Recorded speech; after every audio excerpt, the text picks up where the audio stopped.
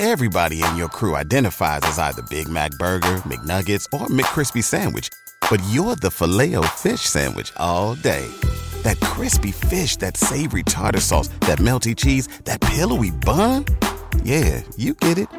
Every time. And if you love the Filet-O-Fish, right now you can catch two of the classics you love for just $6. Limited time only. Price and participation may vary. Cannot be combined with any other offer. Single item at regular price. Ba-da-ba-ba-ba. This podcast is a member of the Voices of Wrestling Podcasting Network. Visit voicesofwrestling.com to hear the rest of our great podcasts, as well as show reviews, columns, opinions, and updates across the world of wrestling.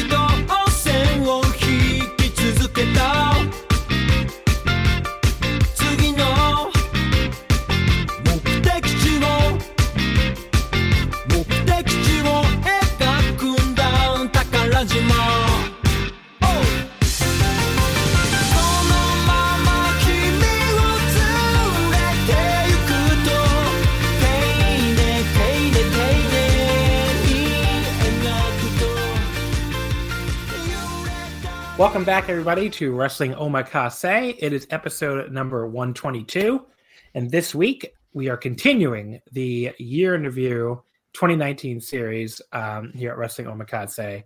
Last week, of course, we did World Wrestling Entertainment, which, as we were just talking about off air, was a almost shockingly well-received episode, so thank you if you listened to that and enjoyed it.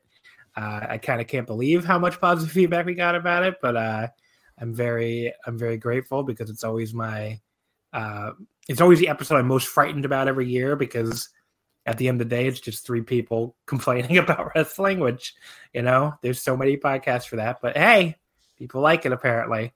So what are you going to do?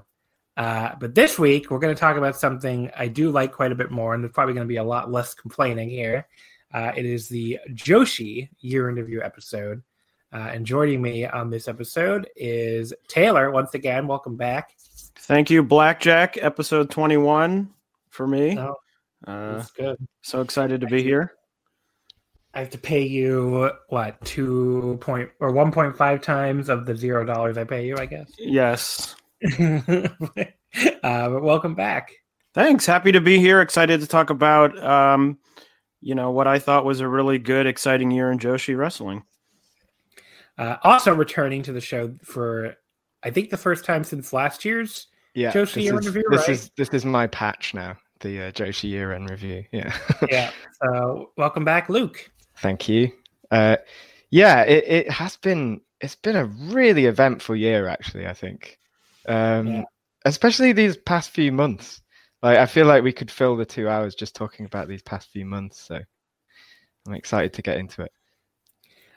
So that's a good place to start, I guess. Let's talk about, the big story in Joshi this year, because it ties into the first promotion we're going to talk about, which is, of course, Bushiroad buying Stardom. First of all, I think a lot of people probably have mixed feelings on this. Would you either of you disagree that it's like the big story in Joshi? No, it is. It feels like a leveling up of a certain kind of so Joshi's been getting bigger, it's been getting more exposure for the past few years, and this just feels like even more so than TJP having the big TV backing. This feels like the next step, I think, for Joshi as a whole. So I think disagree. Oh, sorry. No, go on and finish my point. No, I mean, I agree. I definitely think, and we'll talk about Stardom, but it's funny because it's such a big story that, it may bury a little bit that I thought Stardom had a really good year, but I think when people look back on this year, and I don't think it's wrong to think of, this is going to be the the sort of thing that people think back and remember, I think, most about this year, even though it isn't an in-ring, a match or anything like that. But it's obviously a huge story. And I think no matter how it goes, John, you mentioned, people sort of being mixed on their feelings on this. And I think no matter how it goes, it's going to be a big shift for Stardom, but I think it may, cause a shift in the scene as a whole. Yeah, just to for people who are sort of saying, why would anyone have mixed feelings about this? My concern, and I think it's one that's shared by a lot of fans of Joshi, especially of smaller promotions, is that with Stardom having this backing, with TJP having the backing they have, and then with WWE and AEW, you now have these kind of 4 centers of gravity almost for women's wrestling, for women's wrestlers coming from Japan. And there is a sort of worry, especially with the way that AEW and NXT have kind of been counter-programming each other with their presentation of Joshi, that maybe TJP and Stardom might start doing the same thing. And Stardom have already kind of quite ruthlessly gone about, I won't say raiding the scene, because really it's only been one episode we're talking about here, but they've shown that they are willing to not honor conventional agreements with regards to contracts in order to acquire what they see as being the best talent on the scene. So it is a little bit of there's a bit of a concern about monopolization there, I think. I mean, if you look at it and think probably this was in the works all year, which I think they even kind of officially said. Yeah, they've alluded to it anyway. Yeah. So you could say, this year you could say you had, you have Cassandra Miyagi go there, and that was the start of the year from Sendai Girls. You have Riho go there from Gato, while she's also doing AEW, and then you have obviously the Judas and I don't know how to say it. The Judas in her mind, yeah. Going to start. Whoever did that, I think it was Candace Sprite on Twitter, who actually changed the entrance music to her coming out to the Judas. That was fucking amazing. I have to give a special shout out to him in this year interview episode. But yeah, the real Joshi Judas, I guess you could say, Julia from Ice Ribbon. Yeah. So that was something. But yeah, the drama, just for people who only know about Julia now that she's in Stardom, or only kind of first heard about her because of that move. Us Ice Ribbon fans were not happy about this one bit, because she was, so her tag team partner Tequila Saya was scheduled to retire at a show. I think it was in October, and Julia basically submitted her resignation and turned up in Stardom within the space of about 24 hours, just before this show was meant to happen. Tequila Saya therefore postponed her retirement so that she could fulfill Julia's dates. Excuse me. And yeah, it was a mess. It was such a mess. Julia's this kind of was this rising star that had been a fixture in this in the Ice Ribbon Dojo with this kind of generation of new talent that's coming through, and I don't think anybody saw this coming. But that Bushi Road money was clearly on the table and offered to her, and yeah, you have to say, obviously it's, more money coming in the scene is great for the wrestlers. From what I understand, everybody on the Stardom roster got a pay bump. So that's cool. But obviously if you're a fan of these smaller promotions and you see already, I just mentioned 3 names that have already kind of just gravitated towards that Stardom money, you have to be worried, who else does Stardom want? and who else is willing to go, and like, you know, are we going to lose even more talent from our promotions? It is a interesting question. And then, like you said before, you have Tokyo Joshi, who also, like, you know, I mean, people forget they took God, what's her name? Natsumi Maki. Yeah, from Actress Girl Z, right? Isn't that where she came from? Yes. And then like, and then they took, you know, I mean, that was a jump that happened again, probably because they offered her more money and they have that cyber agent backing.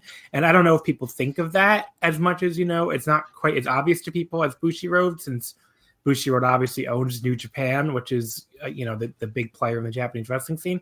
But like, Cyber Agent is a gigantic company. It's bigger. Is it not bigger than Bushiroad? It is bigger than Bushiroad. Yeah. I mean, they could do whatever the fuck they want. You know, they don't spend as much money on DDT as Bushiroad spends on New Japan, but also DDT, you know, doesn't bring in the same level of revenue. But that's, again, a giant corporation that if they, you know, I mean, there is a scenario where they get in a fucking like talent raid war with Bushiroad. I mean, for the most part, they've seemed like content to, you know, raise their own like wrestlers, you know, like really train their own wrestlers and bring new blood in the scene, which is great. But they could just decide they're going to sign some more people next year. We don't know. I mean, Natsumi Maki could have been like the start of it. Because they don't have too much interest in interacting with the rest of the scene either. Like you say, you know, they're contributing to the scene, but you know, I guess this is not to jump ahead too much, but one of my sort of minor gripes with TJP is that they don't let some of those girls out more, because I think they could really benefit from it. But yeah, it could well happen. You forget as well that Hana Kimura signed a contract with Stardom this year. So that's true too. Yeah. And now there's maybe, I mean, we don't really know what's going to happen, but Sari is definitely going to be appearing for them. So, you know, it sounds like she's still going to WWE, but like, we don't know for sure. And there aren't rumors floating around about Reika Saiki maybe going to Stardom? I have not heard those, but they wouldn't surprise me at all. Yeah, I think I heard that. Yeah. Or something. She's going somewhere, yeah. Because she's resigning from Wrestle One. I think that is confirmed, right? Yeah. I mean, but their women's division has, you know, ceased to exist. It's not been a huge success. I mean, Reika Saiki and Hana Kimura were both Wrestle One at one point, and Hana, you know, eventually resigned. And basically, Hana was wrestling for, you know, Stardom and Sendai Girls at the same time, and other companies too. At the same time, she was signed to Wrestle One. And she ended up resigning for Wrestle One and then signing with Stardom like almost immediately. And obviously, Reika Saiki was doing Tokyo Joshi a lot. I mean, she was their champion while signing at Wrestle One. She stepped down away from Tokyo Joshi. She stayed at Wrestle One. She was doing Actress Girl Z a lot this year, right?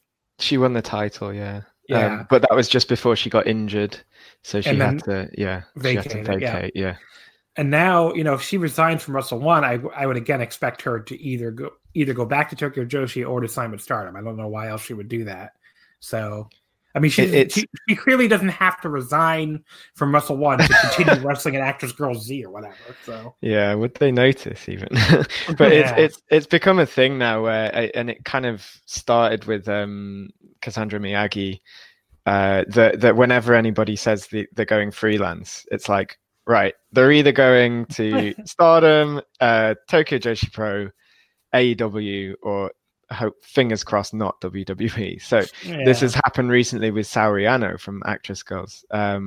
So my guess there would be Stardom, but that's kind of just a guess.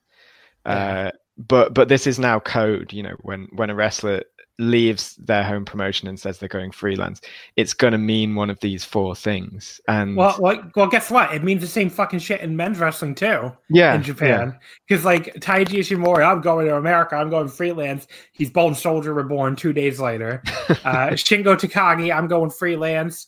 You know, a month later, he's the Dragon. I mean, people were joking when Irie, I think it was actually, I had on the guest Jamie a couple weeks ago for the DT episode. He was like, when Irie resigned DDT to become freelance, people were like, is he going to show up in New Japan as the dramatic dream fighter or something? Yeah. They love doing the nicknames based on the rest of the promotion they came from. So yeah, I mean, like it's become a kind of a thing. And he ended up going to fucking Strong Hearts immediately. So I mean, like it is a thing where like you kind of just go to, you say you're going freelance, but it's really like, I have a plan. I see you later. I think that it's usually New Japan, but I think that some of the people who were upset with the Julia thing were connecting it to the Kenta thing. Like I saw a fair bit of that, you know, like, God, it's gone to the dogs, hasn't it? Like nobody has respect for company loyalty anymore. So I think people have to be a little fair, and I get it, because I used to get really upset when people sign with WWE, and I've tried to get more realistic about it. And it's like, if the pay is so much better, you kind of can't really blame them. I mean, they want to make a fucking living and comfortably. I mean, you kind of have to understand that to a degree. But like that to me is also that's the upside. On the other hand, the way you want to look at it is having Bushiroad with Stardom, having Tokyo, the backing with Tokyo Joshi. It's like, at least there's now other options that pay well other than going to fucking WWE, Absolutely. I mean, I would much rather have Julia in Stardom than WWE. I think almost anyone listening to this would agree. And if one of the gripes is that you're taking these performers out of the context that kind of molded them, and putting them into something a little bit more kind of homogenous, it's like Stardom it may be more homogenous than Ice Ribbon, but my goodness, like I would much rather she was working there than I mean, WWE. And again, and that's the other thing you have to mention with Stardom specifically is it was either Bushiroad buying it or it was going to be NXT Japan. It was going to be the beachhead. And like, my God, thank that. I mean, I really feel, I hate to say it for a corporation, but like Bushiroad fucking saved her asses with this one. I mean, if they had if NXT Japan had access to that Stardom roster, first of all, which is already over with a lot of Americans, or a niche of Americans, and second of all, has this like, Stardom has already, before any of the raids, has one of the bigger, actual rosters of talent. I mean, that would have fucking sucked. So, absolutely. I mean, there's no other way to say it. That would have fucking sucked if that was if they were the NXT Japan women's roster. It would have been a total waste of some of these girls' talents. I mean, we've focused kind of on a lot of negatives there, but I think that to look at it to look at all of this on the bright side, I think that this has definitely been like a big year of forward momentum for Stardom, even before the takeover, like more so than any of the years I've been watching. I think around the time I started watching, there was the fear of Io and Kairi leaving, and then the reality of Io and Kairi leaving, and it feels like there's been a bit of kind of reshuffling and resetting and consolidation, and it really felt like they were kind of growing again in a clear new direction this year. I don't know if you two kind of agree with that. What do you think, Taylor? Yeah, I do. It felt like for I think because Io was going to go to WWE, and then she had that neck issue that they flagged. And then she sort of came back, but everyone knew that she was probably going to leave at some point.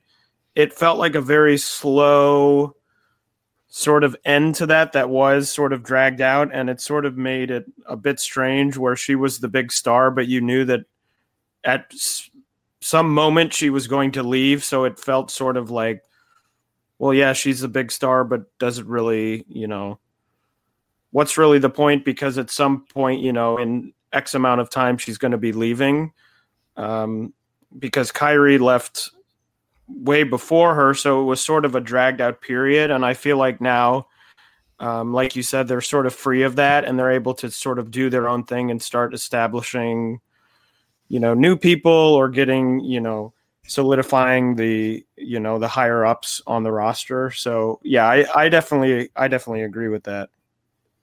Yeah. And they used the they use that kind of like coda to Io's time in Stardom to build Momo up. They had those 2 matches in the first half of last year, and they kind of laid the groundwork for Momo's white belt run, where she ended up this year breaking the record for the number of defenses. And then they used that to get Arisa Hoshiki over as the new white belt champion, which I think was, it felt like a really well done arc. That match where Hoshiki won the belt was really well executed, I thought.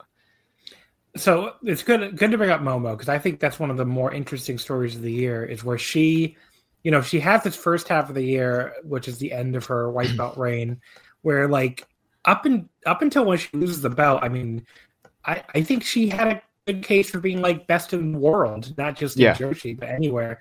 And like she loses the title in May to Hoshiki, and she did go pretty quiet after that for the rest of the year. And it seems like, there's rumors going around that like, the Bushiroad people aren't as into her or something, or they don't really, think she should be pushed to the top right away. Like, they apparently it seems like they're flagging like Utami as someone who should get a push, and like, Hoshiki and some other people. And it's like, maybe they think Momo's, so young, they can wait on her a little more or something. But like, they also seem to like the bigger wrestlers, it should be said too. But like, so it is interesting if that's the case. But like, she had such a great, like almost half a year that when it came time to rate her, and rate the wrestler, it's like, how do I do this really? Because she didn't really go quiet after that, but like she was so fucking good. I had the exact same issue. Like that, looking back over my, my favorite matches from the first half of the year, so many of them involve Momo, and then I kind of fell off with Stardom, not because Momo lost the belt or anything, just because I'd sort of had less time in the second half of the year, and I didn't realize how much she'd kind of drifted away from the limelight, because we had the same thing with Miyu. Actually, it's their arcs this year have been quite comparable in that they owned the first half of the year, and Momo, as much as Miyu, was hitting this kind of stride of just being like just an ace, like just an absolutely fully formed ace that you really wanted to see lose the title, but every time she didn't lose the title, you were like, oh, okay, well done. So it would be a real shame if they didn't, she's shown what she can do, and it would be a shame if they kind of clipped her wings, Yeah, what do you think about this too? I do think it's interesting. I was going to mention it during the previous discussion, but something that I'll be, looking out for moving forward is this. It's nice that Stardom is there to prevent people from going to WWE, but their roster is already fairly big, as you mentioned, with a lot of talent. And the question is going to be, I think, moving forward, the joke has always been with Jungle that she never, sort of is in the spot that a lot of people think she should be. And I think that is going to, especially if they keep signing these people, WWE can sort of sign these people because they can put them on all these different programs, or they can do a Mae Young Classic where they, have that programming, where it's going to be interesting to see if Stardom keeps signing people, where do all these people sort of end up position-wise. They run these shows that have, sometimes, 5 matches on a show, and pretty soon it's going to be, a fight for the room to get on the card. So I think that, unfortunately, this thing that sort of happens to Jungle, where I think everyone recognizes that she's hugely talented, may start happening to more people. It may, happen to Momo. I don't know. Maybe next year she turns it around and she wins a belt again. And then, this is all just sort of hysteria. But that is something I look at and I say, wow, the roster is getting really big. And if they keep signing the top talent, of, the rest of the scene. There's going to be some top people who end up, in the mid card, or sort of, in some people's opinions, sort of toiling away below where they should be. I just had a look, and there's about 25 full-time members of the Stardom roster currently, which I would guess makes it maybe the biggest roster in Joshi. I mean, this year they were able to fill out the 5-star Grand Prix blocks with very little, international kind of non-signed talent, and I think they even expanded the blocks as well. I can't remember exactly how many there were in each. But yeah, it's getting to a point. I think it's 8 in each block. I'm just looking, but they're getting to a point now where they can rely on a full-time roster. They don't have to bring in outside talent like they used to, but they're already pretty much at saturation point. There was only, I think only one like international kind of freelancer in the 5-star Grand Prix this year, and the rest, other than Sumire Natsu, were all kind of full time. So they can't really bring in too many more without having to give up spots for people who deserve it. I have to say, by the way, too, maybe the best. I don't know why I just thought this. I guess because you said international freelancer. So yeah, I mean, like, the good thing about Bushiroad buying the company, or one of the good things, is, you don't get NXT UK folks showing up and just beating everybody, and then because they can't job and then leaving. It's like, God bless Toni Storm. She can have fun being NXT UK champion. I did not need that mini return this year. Oh God, I completely forgotten about that. Yeah, I hated that. Yeah. So, yeah, no one. So I don't think we're not going to see that anymore, and especially after they told them to fuck off when they wanted to buy them. So that's good. I don't think anyone would argue that's like unequivocally good. Yeah, totally on board with that. But now Toni Storm will take Rossi Ogawa's place in the WWE Hall of Fame. Can you believe? I still can't believe they did that. Why the fuck is this Japanese businessman don't give a fuck about the WWE Hall of Fame? He's so fucking stupid. They didn't do the most basic research, because if they offered him a place in the CMLL Hall of Fame, he'd have bitten their hand off. I mean, look, the best thing about this year was the Japanese scene just revealing themselves as like the opposite of the fucking marks in the British scene. Absolutely. I enjoyed that. Everybody telling them to fuck off. So one other thing too, before we move on from Stardom, obviously for a particular interest for people listening to this is Stardom's a very international promotion. They have the English speaking, service and everything like that, the English subtitled service and the English Twitter, which is cool. This year they ran a show in New York that Taylor and I attended, and I would say that show was an unequivocal success. I mean, other than the bottom rope being busted, I don't know what complaint you could have about it. I mean, they presented a pretty authentic Stardom show with, even the foreigners on the show were all foreigners that appear in Stardom or have appeared in Stardom, and they gave you a great semi-main event with Momo and Utami, and the crowd was like, the crowd knew everybody. They were into everybody. It was very much like the DDT show from the night before, the night before, where you could tell this was a crowd that knew their Stardom and they were very excited to see everybody. We also got, sorry to cut you off, but we also got in the UK, we also got Stardom coming over for Pro Wrestling Eve's Wrestle Queendom weekend. So that meant we got a Mayu Iwatani versus Kagetsu singles match in York Hall that got a standing ovation. So yeah, we got a bit of that as well. But the other point I wanted to make, though, I mean, Taylor, do you want to say anything about that show really quickly, the Stardom in US show? No, it was great. I had a good time. They made us stand in the rain for 45 minutes. But once we got in the building, it was great. I would probably, this isn't a DDT show. I put it probably slightly below the DDT show, but it was still I agree. Really great.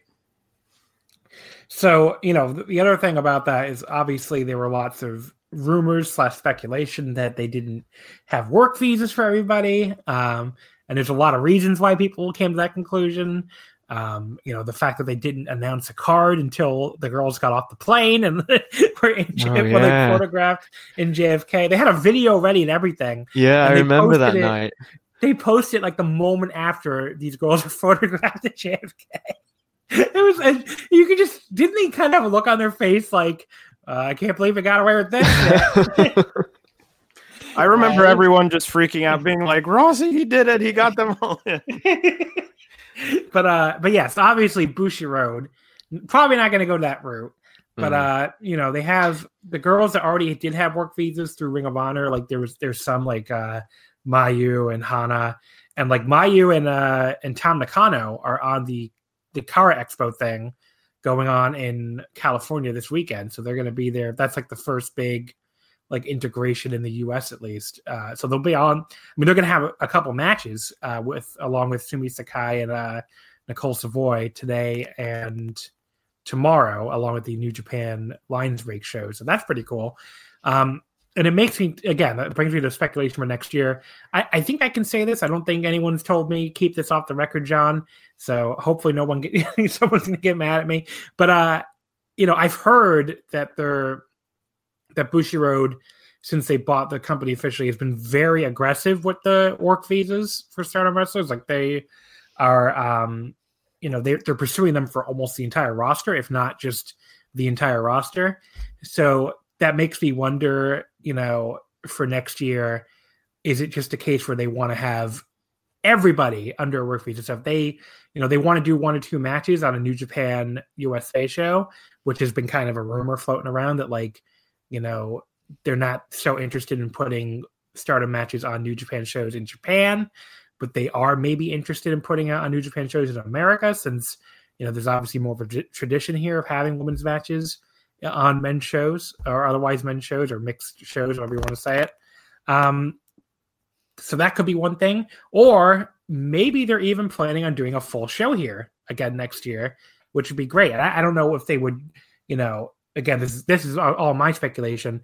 Maybe they'll piggyback off of like a big New Japan show, right? Like maybe whatever the big show is for the year, because there will be like this. I can't say this out loud, but like what I know, but I guess I can say, because Rocky Romero did say in an interview, and I can confirm there will be like a big show next year. Like there will be a show in America that's clearly bigger than the rest of the New Japan shows in 2020. So maybe they do something where they piggyback off that show and they do a Stardom show in a smaller building the night before, or like the afternoon of the show or something. I mean, I think that would be awesome. And I hope they do something like that.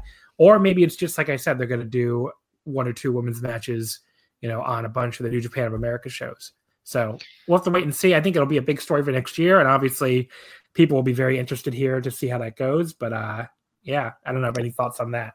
I'm excited for you guys to see that, because I don't think Stardom are going to come back to the UK after Rossi fell asleep during the white belt match at York Hall. He was asleep at ringside. Yeah, I don't think it went quite as well as it did as their show in the US did. But yeah, I'm excited for you guys to get more of that. Yeah, the UK gets a lot of Joshi talent, it seems, and I'm very jealous, so I'm excited to get more in the US. But yeah, so we'll see what happens next year with that. Any other thoughts you want to throw in on Stardom's year? We didn't really talk a ton about their in-ring, which again was really good, and there's a lot of good stuff. I would say, the big in-ring story, maybe from like a roster perspective, was, the rise of Tokyo Cyber Squad, which I think, has been a very, very fun unit. Yeah, that's more of a merch story than an in-ring story, though. They've just been like t-shirt printing machines. It feels weird to kind of not mention that Mayu has the red belt now. And ending their long national nightmare of B. Priestley being the red belt champion. Aaron Bentley's gonna be mad. But that's nice, you know. Because Mayu, I think, was someone they picked out to play that role, and then injuries got in the way, and so it seems that she's, you know, they can rely on her to carry that weight now. I will say that I like the way they did it with Mayu, because they made you want it before she finally, like, when she finally beat B on November 4th, it felt like, you know, it didn't feel like they waited too long, but it felt like they waited long enough that you're like, I really want to see this. I'm happy to see her with the fucking red belt again finally. Absolutely. So, and the I think that was actually pretty good. Yeah, I think that was pretty well booked, I have to say. And I like the idea of Arisa with the white belt. I mean, I think she's gotten pretty over. So, you know, in a pretty short period of time. So, I don't know, Taylor, what do you think about the booking or anything else you want to say before we move on? Yeah, I thought it was a strong in-ring year. But I think Stardom does have some, you know, I think in years past, maybe the actual booking itself maybe hasn't been as strong, but I think every year is a pretty strong in-ring year. As we mentioned, they have a ton of talent. So I would be surprised if they didn't have a good in-ring year. Yeah, but I thought it was a good year for them all around. All right. So let's move over now to Tokyo Joshi Pro, which is probably the second most likely promotion for listeners of this to be watching, since they have the DDT connection and they're very easily accessible on DDT Universe. They have an interesting year. I think, you know, the first thing I'm going to say up front is I don't think it was anywhere near as good as their 2018, where I thought they were. I mean, 2018, I thought Tokyo Joshi Pro was probably like my favorite promotion, like, period. Not just Joshi, just like my favorite promotion. This year, I wouldn't put them close to that level, but they were still, I mean, that isn't to say they had a bad year, though. I mean, they still had a good year filled with lots of stuff I really enjoyed and a lot of shows I really liked. I mean, they're always the company for me that, like, has a lot of fun storyline stuff. It's really fun to follow them, you know, follow the wrestlers on Twitter because they're really entertaining. You know, if you don't follow, like, I don't know, I'm trying to think of who the fuck, you know, pretty much the entire roster. I mean, you're kind of missing out, honestly. Like, probably Yuki Kamifuku is the best follow on Twitter. Her Twitter is very entertaining, but and you know, it obviously helps that she knows English very well from, you know, she lived in Ohio for a while, and you know, she tweets a lot in English. But obviously, you know, Maki Ito is a great Twitter follow too. So there's a lot of great Twitter follows in that company. But yeah, I mean, they put on really good, like, overall shows without having a ton of, like, standout work rate matches, you know, like their Korakuens are always really good. They had a really fun show in Osaka this year, which probably stands out even more because it was the same day as a DDT show that really wasn't that good on September 1st. You know, the February show, the one that was called Be Updated to the Future, yes, was really that show great was awesome. as well. That had one of my favorite matches of the year too. Saki-sama beating Miyu Watanabe in, like, the best squash match you'll see all year, where, like, she basically just no-sold all her offense and just killed her. That was such a great match. It kind of set the tone for the year too with the two of them, because you know, it came full circle with Miyu winning the tag titles from Neo Bishiki-gun. I did not realize that, but that was the same show that had the beginning of the Misao Rika Tatsumi angle as well. Yeah, so, and then it all came together. I mean, they are a very well booked promotion. Like, you really can't complain about the booking. The only thing maybe is, like, you know, we said it before, the Miyu Yamashita title reign ended, and, you know, that was, you know, Shoko Nakajima. I know some people really like her. I think she's good, and she definitely had one really, really good title match in DDT at Ultimate Party with with Yuka Sakazaki. But her other title matches, I don't think were quite up to the level of the Miyu title reign. And the other problem was, again, you had the tag title reign that also was not to the level of the previous tag title reign, where Yuka and Mizuki, you know, had an amazing tag team title reign that came to an end, you know, at almost the exact same time as the Miyu reign, you know, I think like a month later. And, you know, that ended with Neo Bishiki-gun winning the belts in June. And Neo Bishiki-gun, you know, again, they had some good matches, but not up to the level of the previous tag team champions. So their character stuff was incredible, but the matches just didn't really back it up, and it's frustrating with TJP because I could always, it's not a work rate promotion, like it's a character promotion, but you could rely on it, and in that kind of amazing run it had through 2018, you could rely on at least the top 2, maybe 3 matches on a big card being really, really good from an in-ring point of view, and then the undercard stuff was just kind of whatever, but there were a few shows where the big matches just kind of didn't deliver, and I started to get a bit frustrated about the lack of, I don't know, like the lack of like really quality training that goes on there. If you look at Actress Girls, who are their kind of rivals this year, the speed with which some of those girls is improving is incredible, and I kind of just don't really see it with the newer Tokyo Joshi rookies, likable as they are. And I would say the one, because there's one that has really, really, really, I think, a lot of natural talent, which is Mahiro. Mahiro. I was gonna say Mahiro Kiryu. I think she has like a lot of natural talent, but I don't know. I don't know if she's improving super fast, but I think she probably will get there because she basically looked like she knew exactly what she was doing the moment she debuted.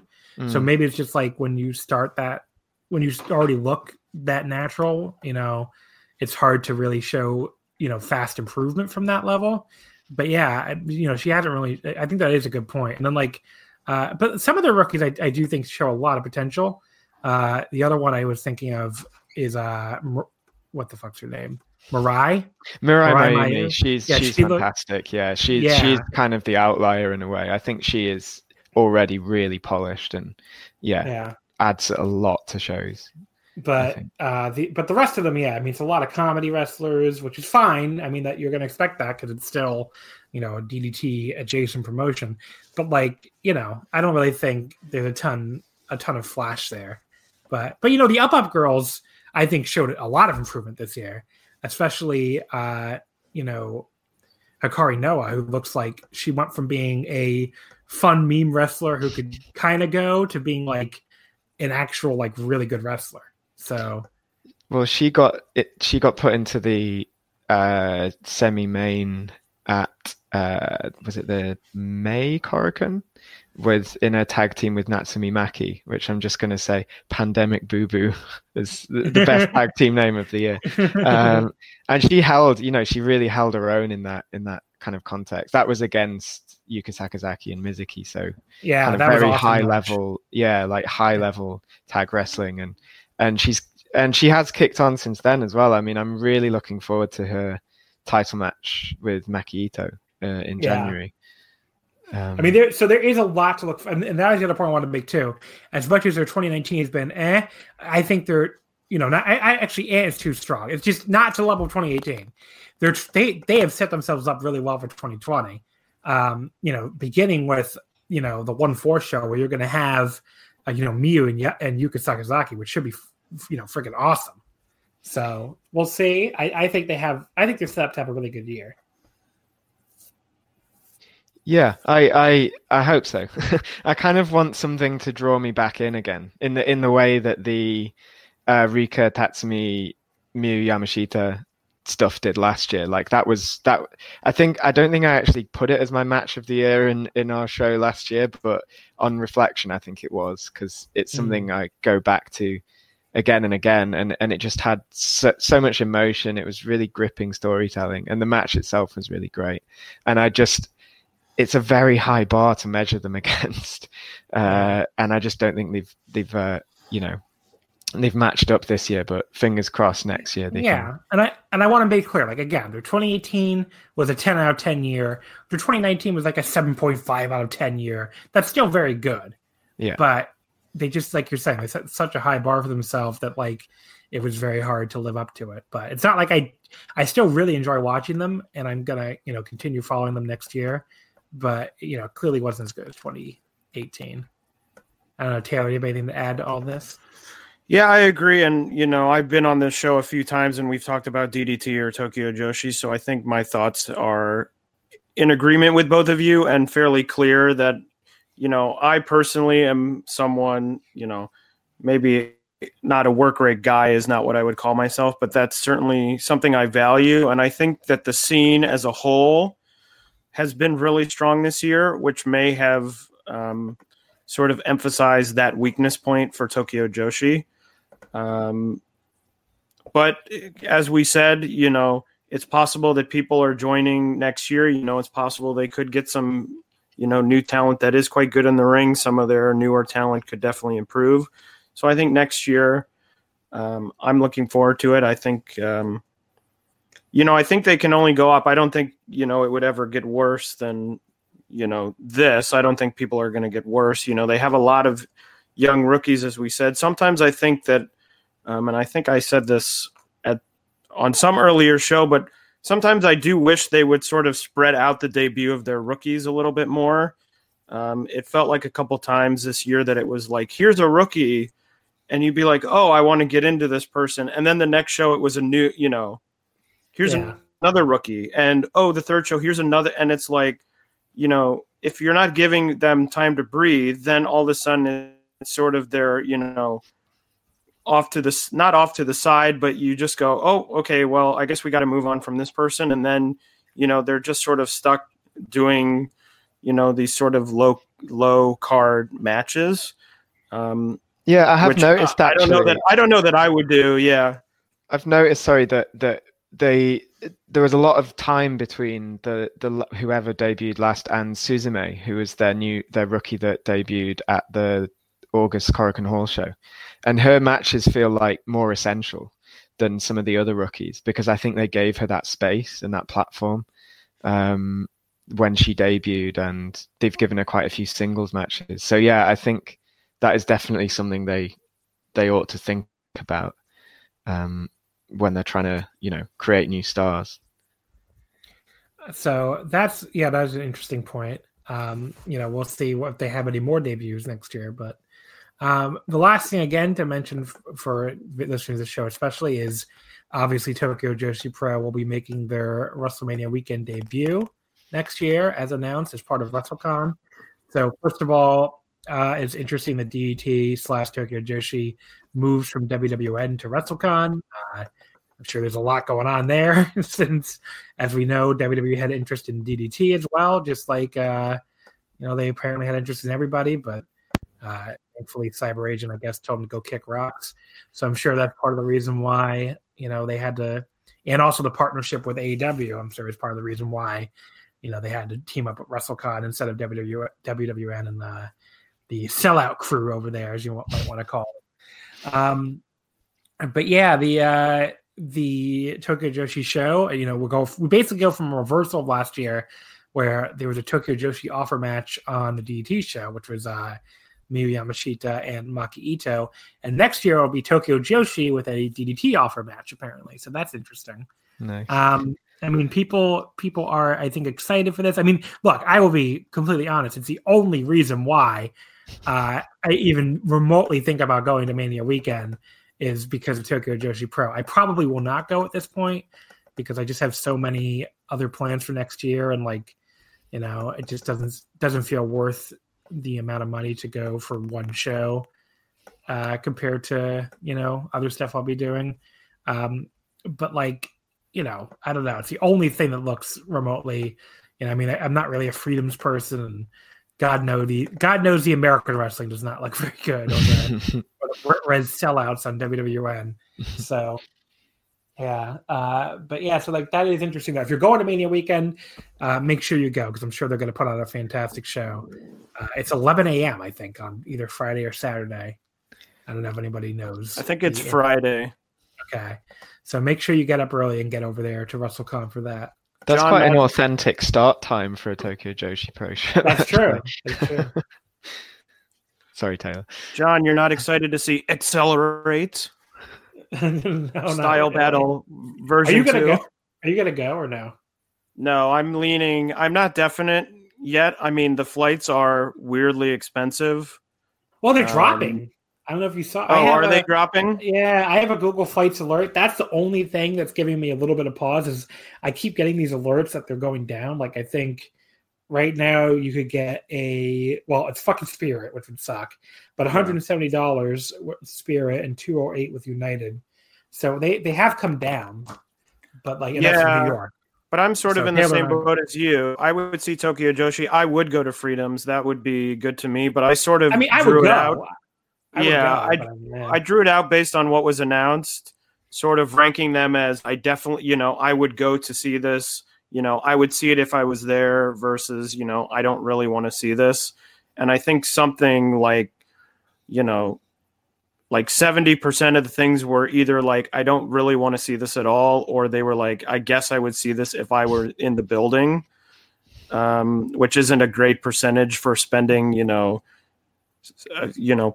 $500 for a flight and, lodging and a car and stuff like that. So I'm on the fence, but I'm leaning towards no.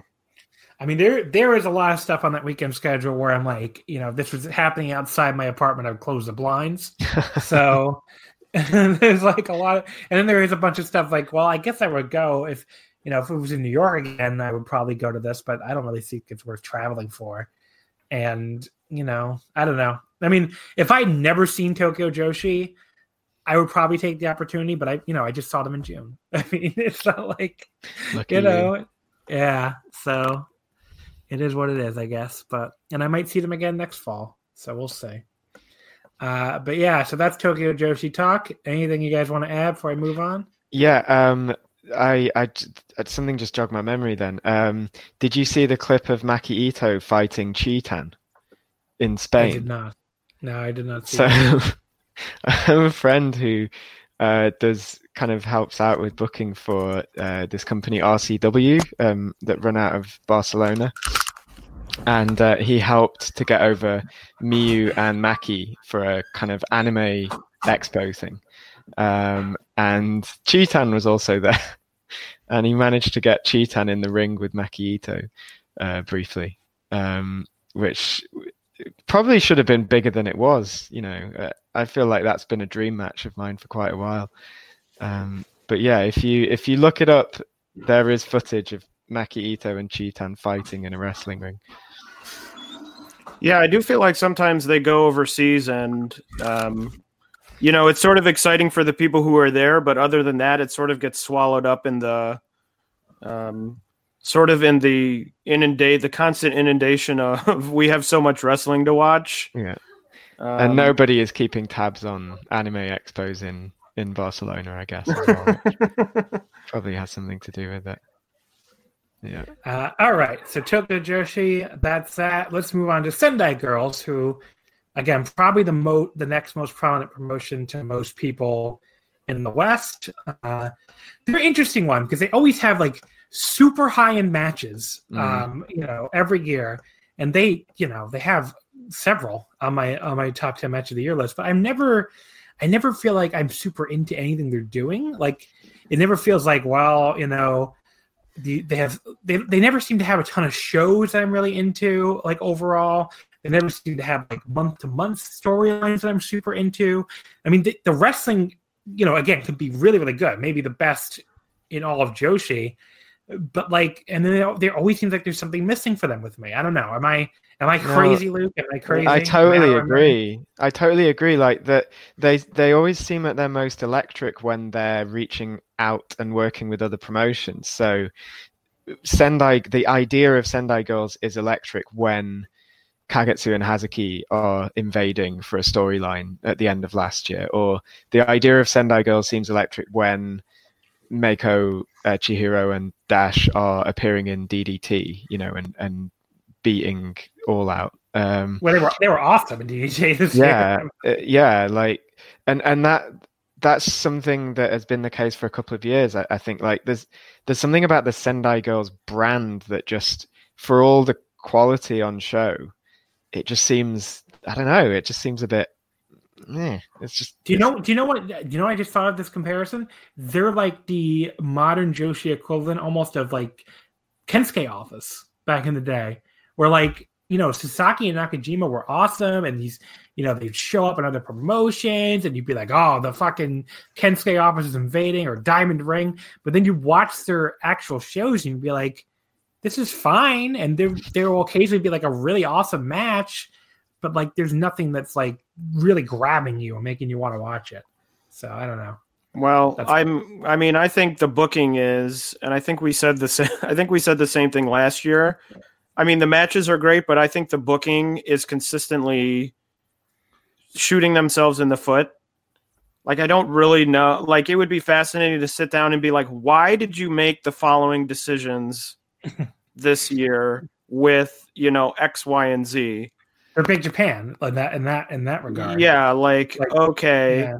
So, especially with the titles, you look at the title, lineage on, wherever on Cage Match or wherever you want to go. And it's almost comical because it's, Chihiro, someone else. Chihiro, someone else. Hold on. I have it pulled up. I'm just going to give it to you. Ready? It's like Chihiro Aja. Yeah. Chihiro Aja. Aja held it for 87 days. Chihiro wins it back, 65 days. Hiroyo Matsumoto, 35 days. Chihiro wins it back, 278 days.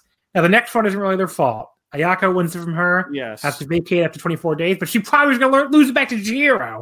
And Chihiro wins it back, 349 days, fourth reign, loses it to Sarai. Sarai has it for 127 days, and Chihiro wins it back again and now has it for 55 days. So I get it. I mean, she's kind of the ace. But or Chihiro, whatever, she had the tag titles. Yeah. She had the tag titles, and they lost it after 0 defenses. Yeah. They held it for like 200 days, 0 defenses, and lost it on their first defense. Yeah. I am a little bit more positive about Sendai Girls booking this year than I was last year, although hearing that about Beauty Bear has just destroyed me. I didn't know that they didn't get any successful defenses of those tag titles. But can I just say, by the way, really quickly, because you brought up Beauty Bear, why do they refuse to push Mika Iwata more? Well, I mean, she's injured currently, but but like, why has she not been Chihiro's like big rival? Like, it just seems really weird to me. Like, maybe that's the idea. Maybe when she comes back, yeah, maybe that's where Beauty Bear was going. But like, you have this other like. You have two. You're lucky enough to have two super talented wrestlers who are both, came up through your system. They're loyal to you. It feels like you're just not pushing the other one. Like, it doesn't feel like she's in enough of a prominent position for how good she is. But ask Chisako about that as well. I mean, she's never held the Sendai Girls title. It is really frustrating that with such a small roster that the goods aren't kind of shared out a bit more evenly. I mean, and the tag titles sorry, go on. When is Mika supposed to come back, by the way? Do we know? It's not been. Yeah, it seems like she's out indefinitely, which is really sad because she is one of my favorite wrestlers. So I hope she can return at some point. The booking this year was they had the big show in Sendai. I think it was in October, and that was kind of the show where the belts had all been taken out of the company. So Sari had the world title, Millie McKenzie and Charlie Evans had the tag titles, and Mikoto Shindo from Marvelous had the junior title. And then they all changed hands on that one show. So Chihiro beat Sari, Dash and Hiroyo beat Millie and Charlie, and Manami, their kind of 15-year-old rookie, beat Shindo. So that was what they did this year in a nutshell. That was kind of their story that they told. But I think people, at least the people I know, the people in the West, will, like you say, John, tune into Sendai Girls for great matches, but nobody really cares about the stories that are being told. Yeah. Taylor, do you have any disagreement with that, or do you think that's kind of what it is? No, I mean, I agree. And then, of course, the thing we haven't, really mentioned is the possibility of Sendai Girls being something different next year, based on the rumors or, what's going on. Is it Sendai Girls and, doing something else, or is it under a different name? I mean, is it going to be Sendai Big Japan? Basically, is NXT Japan, which is a big room because of Chihiro, because of the connections with Mako and Daisuke Sekimoto. Which, look, I mean, that's far less scary to the scene than Noah Stardom would have been. I think that's fair to say, but it's still going to mean a very different company if it happens. I guess we'll have to wait and see. But I feel like there's just been way less buzz / talk about that lately. So I don't know. Maybe we could all have the hopeful. We could all be hopeful that maybe they're just having even more trouble with than we thought. But yeah, I mean, I guess we'll have to wait and see. They did run a UK show this year as well, Sendai Girls, which was sort of NXT UK adjacent in parts, I guess. It was really successful. Like they got a bigger crowd than a lot of kind of established BritWres shows that I've been to. They ran a bigger venue, so it wasn't like a remarkable show, but it was interesting. But I genuinely don't know where they're going in the future. Like I have no idea what Mako's motivations are other than farming. So yeah, who knows?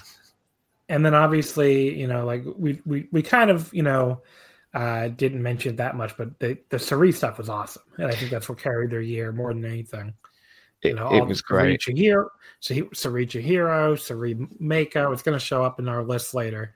But yeah, so some really awesome wrestling. But like usual with the company, it's not always the greatest company to follow month to month or week to week. So dip in and out. That's the only way to go with them, I think. Yeah. So that brings us to Seedling, which is a company I know, Taylor, you've been a huge fan of for a while, and I think really took a step this year. I think in a very, noticeable way. That if they felt more, they felt more like narratively coherent, more than anything. And the new units and stuff were really interesting, and I think added an element that they probably needed. It's still a 4-person promotion or whatever, 2-person, what the fuck it is. So that is what it is. But the shows were a lot more, interesting to watch month to month. What do you think, Taylor? What did you think of their 2019? I actually was looking back, and they had a very similar, I guess, starting with the in-ring stuff. They had a very similar year to last year, where the first couple of shows of the year, or at least the first couple of shows that made tape, sort of feel like warming up, getting into the year, and then they hit a point where they sort of take off, and a lot of things are happening. In 2018, it was establishing the titles and the title tournament, which happened later in the year. This year, it was, starting these units or factions or whatever you want to call them, and then, of course, the big Nakajima-Takahashi match, which I'm sure we'll all be talking about, or maybe we'll all be talking about later on in the show. I think of all the, obviously I'm sort of separating Stardom here as sort of the biggest, but of all the sort of non-major promotions, Joshi promotions, I think that I'm most interested to see what happens with Seedling next year. It seems like every year they sort of add on more elements of a quote unquote being an actual promotion. The fact that they only have 3 wrestlers on the roster officially. So I'm wondering, with all this stuff happening with Stardom and Tokyo Joshi, I had to laugh because I said 4 and I said 2, and it was way between. You were close. You were as close as you could be with still being wrong. I don't know what's going to happen next year. Do they, look at someone like Stardom or Tokyo Joshi or AEW, getting these people, and do they try and sign more people for the roster? I don't know. They could. I could see them going a lot of different ways, and hopefully being back here again for a Joshi year in review at the end of next year. I could see a lot of different ways that this company could go and grow, potentially grow they've shown a lot of signs of being able to, I thought the Nakajima Takahashi match was a great example of the company telling a really long-term story, which I thought was great. And it's not something you often see in these smaller promotions. So I thought they had a great year. Of course, they have, 2 or 3 of my favorite wrestlers in the world, which makes it a lot easier to enjoy the in-ring stuff, which I thought was really great. They had some really high-end stuff, as they usually do. But yeah, I think, I thought it was a great year for them, and I think that they're set up to, have a really interesting next year as well. What do you have to add here, Luke? Well, I mean, one thing, just quick, they have a rookie now. I cannot remember her name, but that's right. Yeah. So I was right. 4 people. Yeah, you were. I only just realized that. But yeah, she just passed her protest like in the past week or 2. I can't remember her name. So that they are. I mean, that's a first for them to kind of bring up a rookie like that. In my notes, I described them as the strongest of the pick and mix companies. Like you look at a seedling card and they put the little logos on the match cards to show where everybody is from. And they have got this knack of just putting people together in really interesting combinations from across the kind of span of, non-stardom Joshi. I went to Japan in March, and I was really happy that in the dates that we'd booked, there was a Seedling Korakuen Hall show, because I knew even before they'd announced anything that it was going to be my best chance of seeing people from Marvelous, Gata Move, Ice Ribbon, et cetera, all in the same place. So that seems to be, if we're talking about what is their role in the Joshi landscape going forward, it's that for me. Like they're filling a kind of space that maybe Wave once filled, in terms of being this crossroads, where people come from all sorts of different parts of Joshi, but then, anchoring that with really strong programs with their core roster. I do think they like the Kawasaki show that was headlined by the Nanae Arisa match. I did think on paper was one of the best cards of the year. There's maybe a little bit poorly treated by Samurai's editing team because they had to cram a kind of 3+ hour show into 2. But there was just so much star power across that card, and they're always at the top of my pile when I have a lot of stuff to watch their shows. You've mentioned getting to go to the show. They're right there. Like if I'm making my list of like the companies left that I haven't seen in Japan that I'm gonna like circle and make it and hope to God they're running a show when I go next time that I can go to, it's them and All Japan. Those are the last 2 companies that I haven't seen live yet that I'm just like dying to see. So I hopefully it works out next time when I go in the fall. I'm actually wearing the Seedling shirt that I bought from Nanai's mum on Nanai's mum's birthday today. Just like to add. The problem is they run so few shows. It's just very like when you go for a week or something or 2 weeks, you never know if you're going to make it to one or not. The other thing I want to mention too, because we talked about the freelancers and everything, I think their group of freelancers right now really fit them really well, and like 2 that have come in that I really have enjoyed there. First of all, who I think she fits really well with like the big hosses in this company. Obviously Hirio works here a lot, and Nanai's here, and Yoshiko. So I think she fits in really well with like the big hoss ladies. And it's great seeing Sayuri back. Not Sayuri. Sayuri. Yeah. It's great seeing Sayuri back. And, she's been really good on these Seedling shows since returning from the UFC, imposed, what's it called? Basically she wasn't allowed to work Joshi. So it's great to see her back. I think Makoto, who again is like a bigger as far as like taller at least, Joshi lady, fits in well here, and she's gotten so good lately. And Mima Shimoda as well. Talking Mima Shimoda, big hosses, yeah. So they got that market pretty well cornered. Yeah, it's interesting. You and Suri were both inducted, I think, into Nanai's unit, Max Voltage, which has been a really good platform for launching. Well, Seedling in general this year has been a really good platform for Miyuki Takase from Actress Girls, who I will be talking about later. But yeah, so anything else you want to add on Seedling before we move on? Nope. Okay. Well, yeah. All right, so let's move over to Gato Move, who I think have made some waves for the fact that Riho and Riho jumped, which is probably a big story there. Emi Sakura is still there, but also obviously making a lot of waves in AEW and stuff, which I think is probably going to increase their general, what's the word, like profile. And you look at like, it turned out that a prominent Twitter account was a wrestler there, which kind of came out of nowhere from the,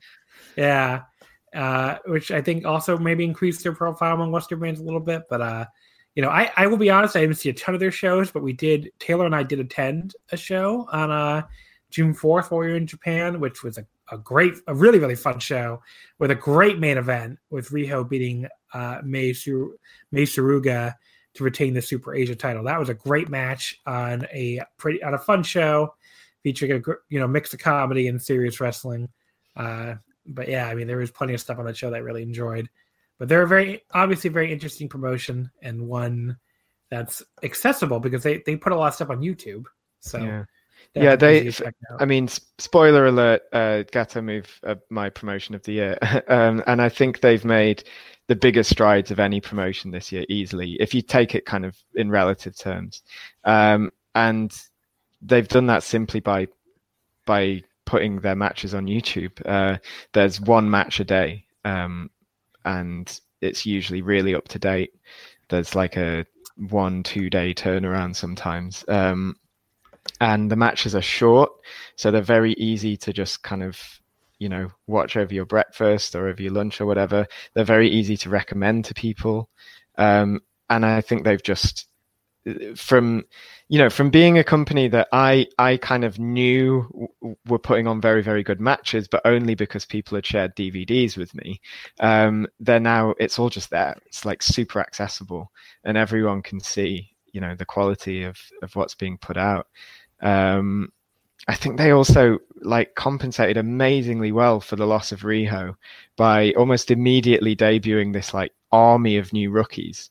They had we were criticizing Tokyo Joshi for doing this earlier, but it worked well for Gato Move that they had a Shinkiba show where they debuted 6 rookies in one go.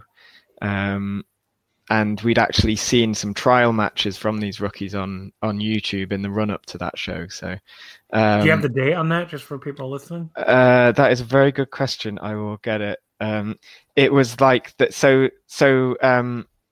this was the first show of their new, they're starting Gato August Move 20. 1. I think August 28th. Then yeah. Okay. It's called Gato Move 1.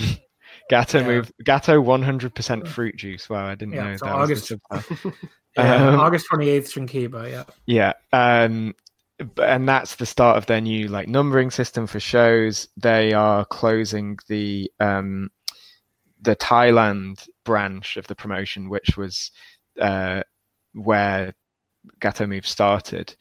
So they're focusing on Japan now, and also kind of getting a bit of international exposure with Mei Suruga in the UK last month, and Lulu Pencil had a match in the UK last month as well. So yeah, just the leaps and bounds they've made in terms of getting a profile for themselves, and this whole kind of team of new rookies they've got, I think sets them up to have an even better year next year. But the in-ring stuff this year has been, I mean, you don't have to take my word for it. It's right there on their YouTube channel. Just pull up any match, particularly a match that has Mei Suruga in, and you can see it's top draw stuff. Yeah. So basically, how about you explain this, by the way? Explain the Lulu Pencil thing for the listeners and everybody, because I'm sure people probably seen that name over and over and over again. So what's the deal with Lulu Pencil? Why has she become such a meme on Joshi Well, Twitter? one of somebody in my circles in Twitter described it as the most obvious piece of hipster baiting they'd ever seen in pro wrestling. Lulu Pencil is a shoot freelance writer who began training with the Daridemo Joshi dojo, which is the kind of very open, accessible, kind of casual pro wrestling dojo that Gato Move run, where women and girls can just go along and do a bit of pro wrestling training, and there's kind of no pressure on them to turn it into a career. But as I've said, like 6 trainees from Darajo did end up becoming members of the Gato Move roster, Lulu Pencil being one of them. Her gimmick is that she's extremely frail and bad at wrestling, and she's got it like down to a fine art. Like her matches are obviously they're comedy, but they're amazing. Like if you enjoy Antonio Honda, then she had an incredible match with Antonio Honda that is on their YouTube channel. You'll be able to find it if you just scroll back a bit. And she's, she can go kind of blow for blow with one of the masters of comedy wrestling already, and she's less than 6 months into her career. So it is genuine appreciation. She's not just a meme. She is also good. She has the name Lulu Pencil, which I'm sure exactly. That is a fantastic name. But she came over to London for Pro Wrestling. Well, it wasn't originally meant to be for Pro Wrestling Eve in November. She was just supposed to be doing sightseeing and kind of accompanying Mei Suruga.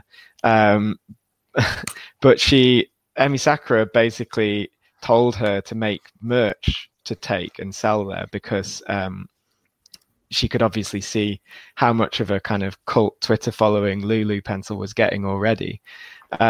So on this show that Lulu Pencil hadn't wrestled on, after the final bell, she ran upstairs and brought down a massive pile of T-shirts, which she designed in the space of 2 days or even less, and sold them all. Sold way more than any other wrestler that had actually been on the show, and then ran up to get more and sold more. So yeah, Pennsylvania is real, and it's here. And then Eve booked her on an actual show because of that? Yeah, and then she was on the 4th show of the weekend tournament against Mei Suruga. Yeah. So I want to mention too, because I want to reiterate that recommendation. Lulu Pencil vs. Antonio Honda, YouTube. Definitely check that one out if you haven't seen it. But yeah, I mean, look, anything else to add about Gato Move's year? Seems like they had a great year then. I've done. I'll plug my stuff at the end, but I've done a couple of podcasts on Gato Move, and I am very much out there as saying that I think they offer a kind of like a visionary alternative to how most pro wrestling is done. I think that they're doing stuff, particularly because of the space that they use, that tiny former dentist waiting room. They're doing stuff with wrestling that really nobody else is doing. So, just if you're listening to this and you haven't watched them already, just check them out. Can I ask you, by the way, less than 10 minutes? Yes. Has the December 1st Basement Monstar show made tape yet? Because I really want to see Nanai and Mei Suruga. That sounds awesome. Not that I've seen, no, but hopefully it will. Yeah. Because they went 15 minutes. Wow. Seriously. So I want to see that match. Yeah. Anything to add, Taylor, about Gato Move's year? Yeah, I was going to say 2018 felt like sort of like Marvelous was and I guess I'll call them like the meme promotion, which might sound like a dig, but is actually a compliment, where in 2018 it felt like I was logging onto Twitter every day and people were talking about something else that had happened in Marvelous. And that felt like Gato Move this year. I think part of that is due to the fact that they're so accessible and they're putting these matches up every day. But it felt like every time I logged into Twitter, there was sort of new talk about what Gato Move had done, which was really great. I think that they should definitely be commended for their accessibility with the YouTube channel and with the English commentary. I think that that's something that a lot of other, not only Joshi promotions, but promotions in general could take a lesson about, and they, I think they have their finger, I think this is sort of what's already been said, but I think they have their finger on the pulse of what sort of people want, and they're giving people what they want. John, as you said, we went to that show in June, which was really great.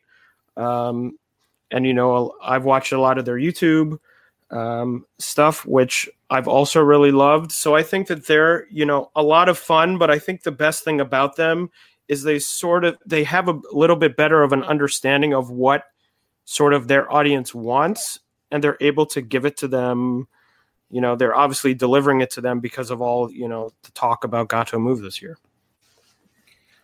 So there you go. And have to say, if you're a English language podcast that doesn't normally cover them and decides to dunk on them for no reason, fuck you. And that's that on that. Marvelous. That's women's pro wrestling. Let's talk about them next. It's a good little transition that Taylor just mentioned them. So I haven't seen any Marvelous this year. I'm just going to throw that out there and, say that right away. The next three promotions we're talking about, I haven't really seen anything of. So take it away, I guess. Taylor, why don't you start here with Marvelous? What was their big story? Well, it's interesting thinking back about the year that seemingly their biggest story is their rookies, but I feel like some of the best sort of stuff of their rookies happened outside the actual promotion itself. Obviously, I think personally they have, with the three rookies, with Maria, with Mei Hoshiki, and Makoto Shindo, and now the newest one, Hibiki. To me, they have the best, sort of being able to turn all these rookies out in a short amount of time. We've talked about it with a couple other promotions, but I think they're probably, to me, head and shoulders in terms of rookie of the year, in terms of in-ring talent. I think all three of them are great, and Hibiki just started. But in terms of the promotion, as I mentioned, sort of in 2018, they were sort of the big, talk of the Joshi world with what's going on. I think a lot of that had to do with Mio Momono, who spent about 95% of the year out. She was out for most of the year. She came back and almost immediately got injured again, unfortunately. So I think it was a little bit of a less talked about year for them. But they did have the rookies, which I think was really their sort of shining achievement of 2019. And depending on what those three rookies do, could be the thing that we look back and say, oh, that was the moment when, these three great, wrestlers debuted and went on to do great things, which I hope that they do. But, I think we mentioned last year that Marvelous is sort of a fun sort of, you feel like you're going to hang out with friends. And I think it continued that this year. I don't have too many sort of standout Marvelous matches, but I thought that they, had a good year, but the best things that sort of happened to them this year happened outside the promotion. It's interesting you say that, though, because I think I kind of agree with you, but I also think that in the more high-profile matches that the rookies had inside Marvelous, the atmosphere for those matches was kind of unparalleled across Joshi. In sort of Shinkiba-sized shows that I'm talking about, like the Mei Hoshizuki versus Chikayo Nagashima match, which I will talk about later because it's on my top 10 matches of the year list, or the singles match that Mikoto Shindo had with Takumi Iroha. I can't remember what month that was.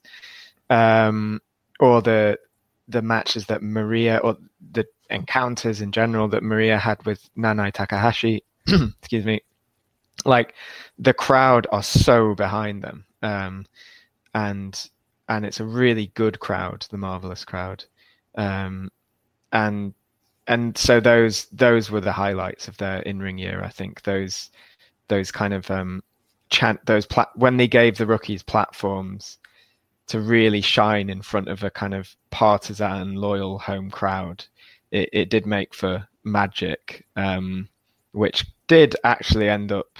I didn't watch them as much as I did last year because, I mean, Mio is one of my favorite wrestlers, and kind of I did feel her absence. But whenever I did tune in, there was always something like that to kind of remind me of what a great promotion Marvelous can be. All right, so let's move over to Ice Ribbon, another promotion. And this is one I always mean to watch them, and I just somehow it never happens. I did watch them towards the end of last year and was into the idea of Hikaru Shida returning and feuding with people, which, as I understand, did not really happen. But I guess she got. It happened for a few months. It was. I think there were 2 matches. It was. Yeah, or 3 matches. Sorry. Yeah. It was kind of a, let's say, kind of a letdown, I guess. Is that fair? Ice Ribbon, no, I totally the opposite.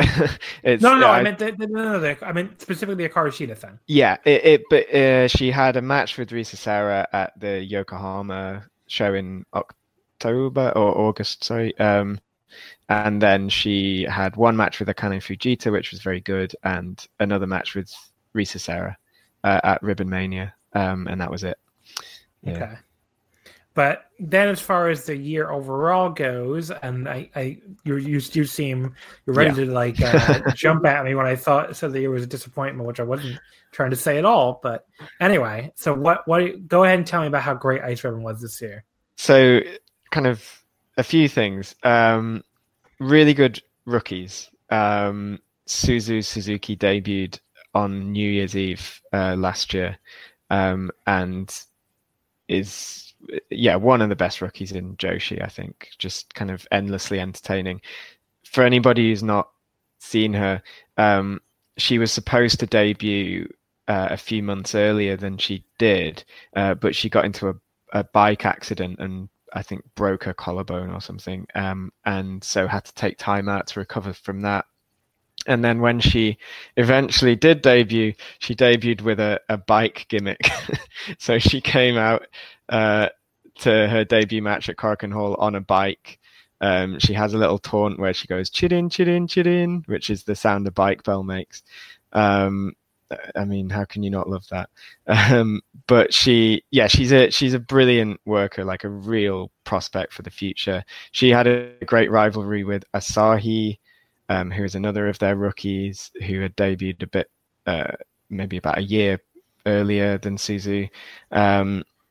They've built up people like Ibuki Hoshi and Julia before that all kind of fell to pieces. So they had that. They also had people really stepping up. Tequila Saya, who'd kind of been a bit of a bit part player, became really important to them and won the tag title and now has the triangle ribbon title. Maya Yuki really kind of claimed her, crown as ace. And they brought in some really interesting outsiders. Like they used to be very reliant, I think, on freelancers more than they are now. But the freelancers they brought in this year were like really, really good picks. So Rina Yamashita has worked more Ice Ribbon this year than anywhere else. They brought in Ram Kaicho from 666, which was a kind of real lateral move that's worked really well for them, I think. And they also have just kind of struck up a regular participation deal with Miku Aono from Actress Girls, who's really, really good. She's one of their kind of top prospects. So really good recruitment. They just have such a good roster, and they used it so well. They built to their big cards like few other companies did. The angle where Tsukasa Fujimoto had to fight the wife of a giant panda that she was supposedly having an affair with was handled with like way more respect and seriousness than you would expect for a goofy angle like that. That match happened in March. They ran Yokohama Bunker Arena in October and held a tournament to lead up to that kind of set the main event, which really built anticipation for that show. And they also this year, one last thing before I let somebody else speak, they brought in a kind of sideshow thing called Peas Party, which it's on their Nico Nico channel, and it's kind of like the shows are like 30 minutes to an hour and usually have 3 matches on, and are just really, really good digestible shows. So I just think they struck all the right balances this year. Did anybody else watch any of them? I did. I watched less than I wanted to, but I did watch. I sort of went in and out. I was going to mention the Fujimoto Tintin feud at the beginning of the year, which seemed to envelope sort of all of wrestling for a while there, just because I think it was so wild. But it was, as you mentioned, sort of treated with, a degree of seriousness that was admirable, I guess I would say. But yeah, I thought that they had a strong year. It was one of those things where I sort of watched less than I wanted to, not out of any, dislike of it, but just because of it, at some point it's a time, you've got certain time and then time runs out and you go, oh, I'll get to that. And then, it doesn't happen. And, they do run a high number of shows. A lot of shows.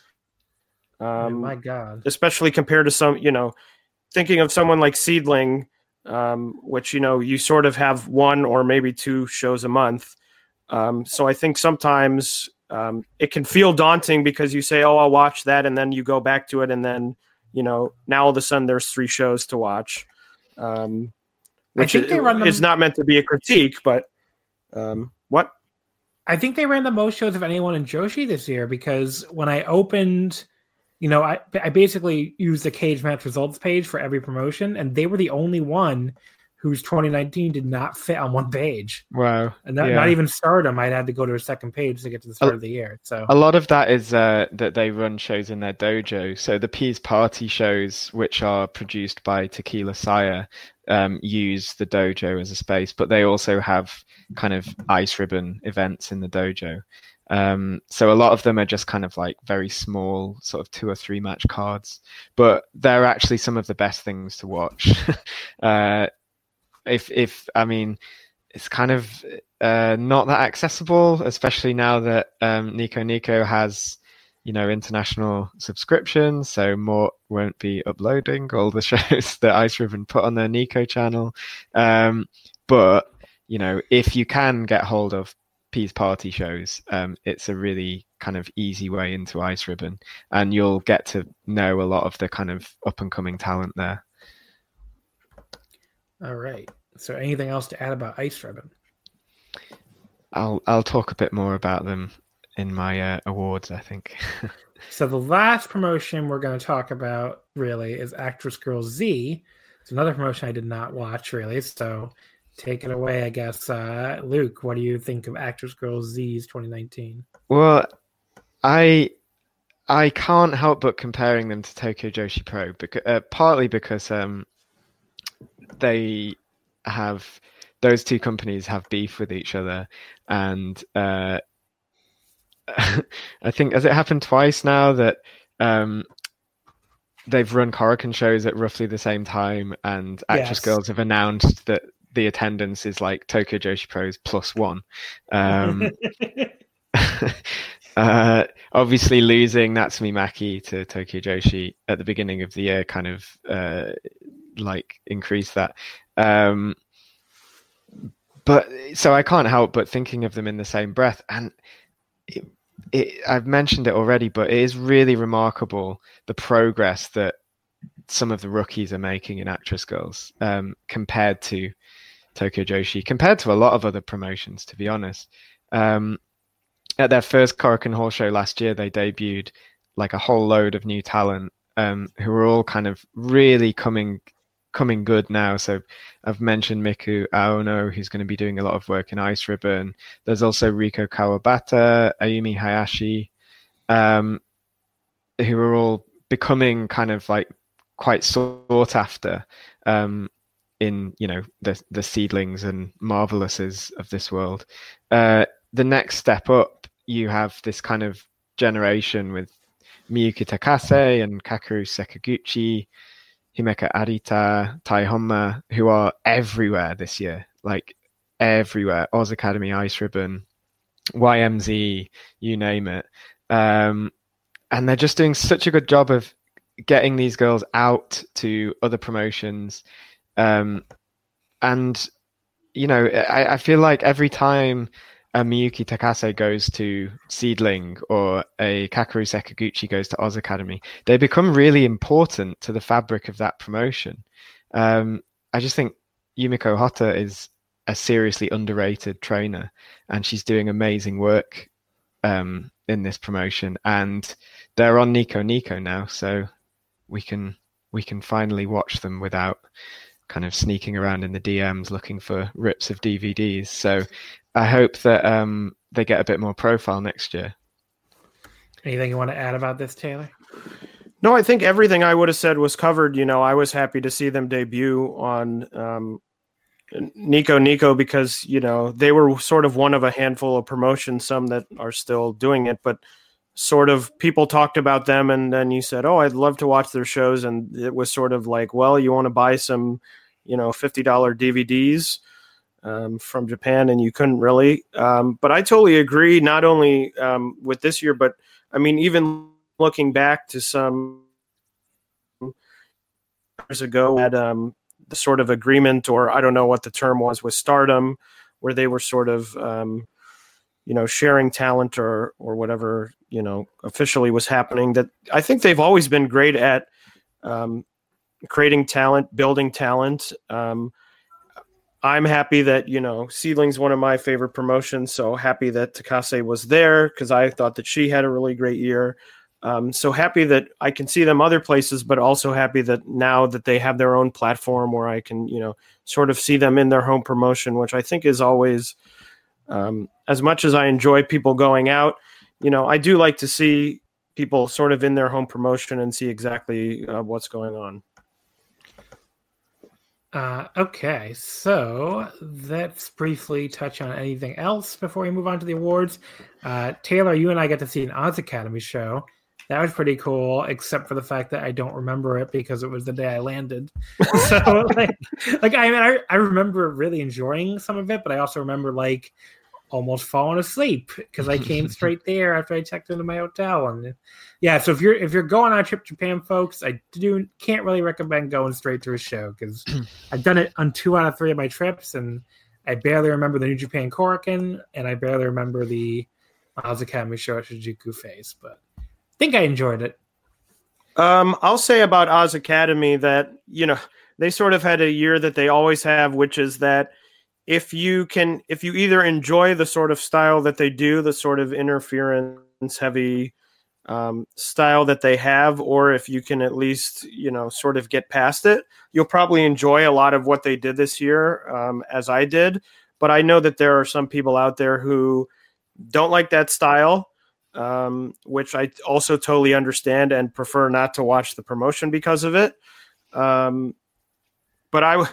the thing I always say to people who say, oh, should I get into this? I say, if you watch one show, any show, and you don't like the show, you're probably not going to like the promotion because that's the style. And the style is, you know, with some differences depending on who's matching up with who, but the style is sort of what the style of the promotion is. I thought they had a great year. I didn't do what John did, so I was very awake for that show.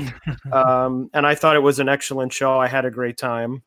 And I thought that their big show, as I'll talk about a little bit later, was really great this year. So it was a promotion that I definitely enjoyed, but it's not for everyone, as sort of it is every year. Yeah, I didn't watch very much of them. I think for that reason, like if I'm in a certain mood, I can enjoy it, but I sort of know what I'm going to get. I think Kari Oniyama was really great in Oz Academy this year. Whenever I saw her, and they've like a few companies have been pushing Rina Shingaki from formerly from Kaientai Dojo, now to AW or whatever it's called. But she had some good matches in Oz Academy. But yeah, I I second what you've said about it, I think. I just wanted to add actually, because this just made me remember thinking about Kaientai stuff. Taka's new promotion, JTO, have just debuted a couple of Joshi rookies who are very, very good. Tomoka Inaba. I want to say Tomoko, but it's Tomoka Inaba, and Maika, who is having a match with Utami soon, I think. So there'll be ones to watch for next year. Anything to add about I guess we can what about Wave? I know they went away and then came back. Did you see much of Wave, Taylor? So I watched I actually got the DVD of the Catch the Wave tournament because the way they aired it this year was a bit odd. I didn't watch what aired, but I just watched the DVD. It's I think I sort of looked at it with a bit of sadness because I think last year was really great for them. I think they had a great year outside of, some issues that were out of their control. And then Ohata retired, and then they said, we're going on this 4-month break. And it felt like in the 4 months that sort of the air came out of the balloon for them. And they came back, and it just felt like it wasn't the same. The Catch the Wave stuff I watched was up to the standards of, the previous years. Catch the Waves, a lot of good stuff and stuff that I enjoyed, but it just sort of felt like a promotion that, they took the time off and came back, and it, you just think, it's not the same as it was. And now they've lost Mizunami as well. So yeah, right. I can't feel like they're long for this world, unfortunately, because they were one of the companies that gave Sakura Hirota a real spotlight run this year. So, we've got to thank them for that. But yeah, they were hard to watch this year if you don't buy DVDs. They've fallen quite a long way, I think, from. Do you guys? That reminds me though. Do you guys ever watch Occupation of the Joshi? Because I feel like I saw them a million times on that, and that's probably about it. Yeah, that and kind of Battlemen, like stuff would pop up, but yeah, it was they were pretty much off the radar, I think, for a lot of this year, at least in my circle. But that's a little transition to Pure J, who I feel like is the world champions of fucking Occupation of the Joshi or Battlemen. Like every time I see them, I mean, first of all, it looks like they're running these buildings in front of 50 people, it has to be said.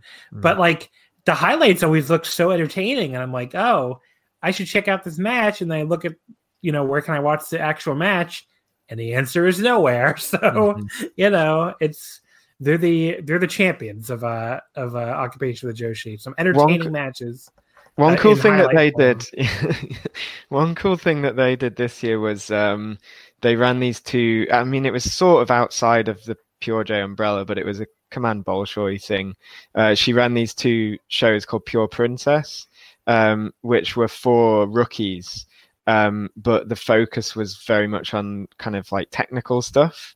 And the second one, Suzu Suzuki from Ice Ribbon won the POP title, which was a JWP kind of junior title that they've brought back. She won it on a judge's vote or something. Like they didn't actually have a championship match for it. She was just judged kind of like the best performer of all the rookies. So that was cool, kind of to see Bolshoi steering all these rookies from different promotions. Like there were people from Actress Girls, Ice Ribbon, etc. there. Also, Pure J have debuted a couple new rookies this year who seem pretty good. There's one called Kureya, who won the musical chairs competition at YMZ Korakuen Hall, which is a feather in her cap. And one called Akari, who's from Chile, who also seems pretty good. But yeah, like, check them out on Occupation of the Joshi, I guess. Anything else to add about? Okay, how about, I guess let's finish up with YMZ. Taylor, tell me about YMZ. YMZ had a great year. We were talking about them before we recorded. They're not really technically a Joshi promotion, but they have a lot of Joshi talent. The shows are very unique in that they're sort of very, I don't even know what word I'm looking for. I want to say story heavy, but not like a story of a match. You think of like, oh, someone's selling their leg, but as in like, oh, we're going to tell stories about each other. About how Hikaru Sato is a pervert and that. Yeah. Or I'm going to talk about the crow that lives in the graveyard next to my house. But they're fun shows. They do a great job. They have their own streaming service where all the shows come out with English subtitles, which is pretty much essential for if you don't speak Japanese, understanding what's going on at YMZ. But the shows usually, they had a Korakuen show, which was a little bit longer, but the shows are usually about an hour. They've got a few matches.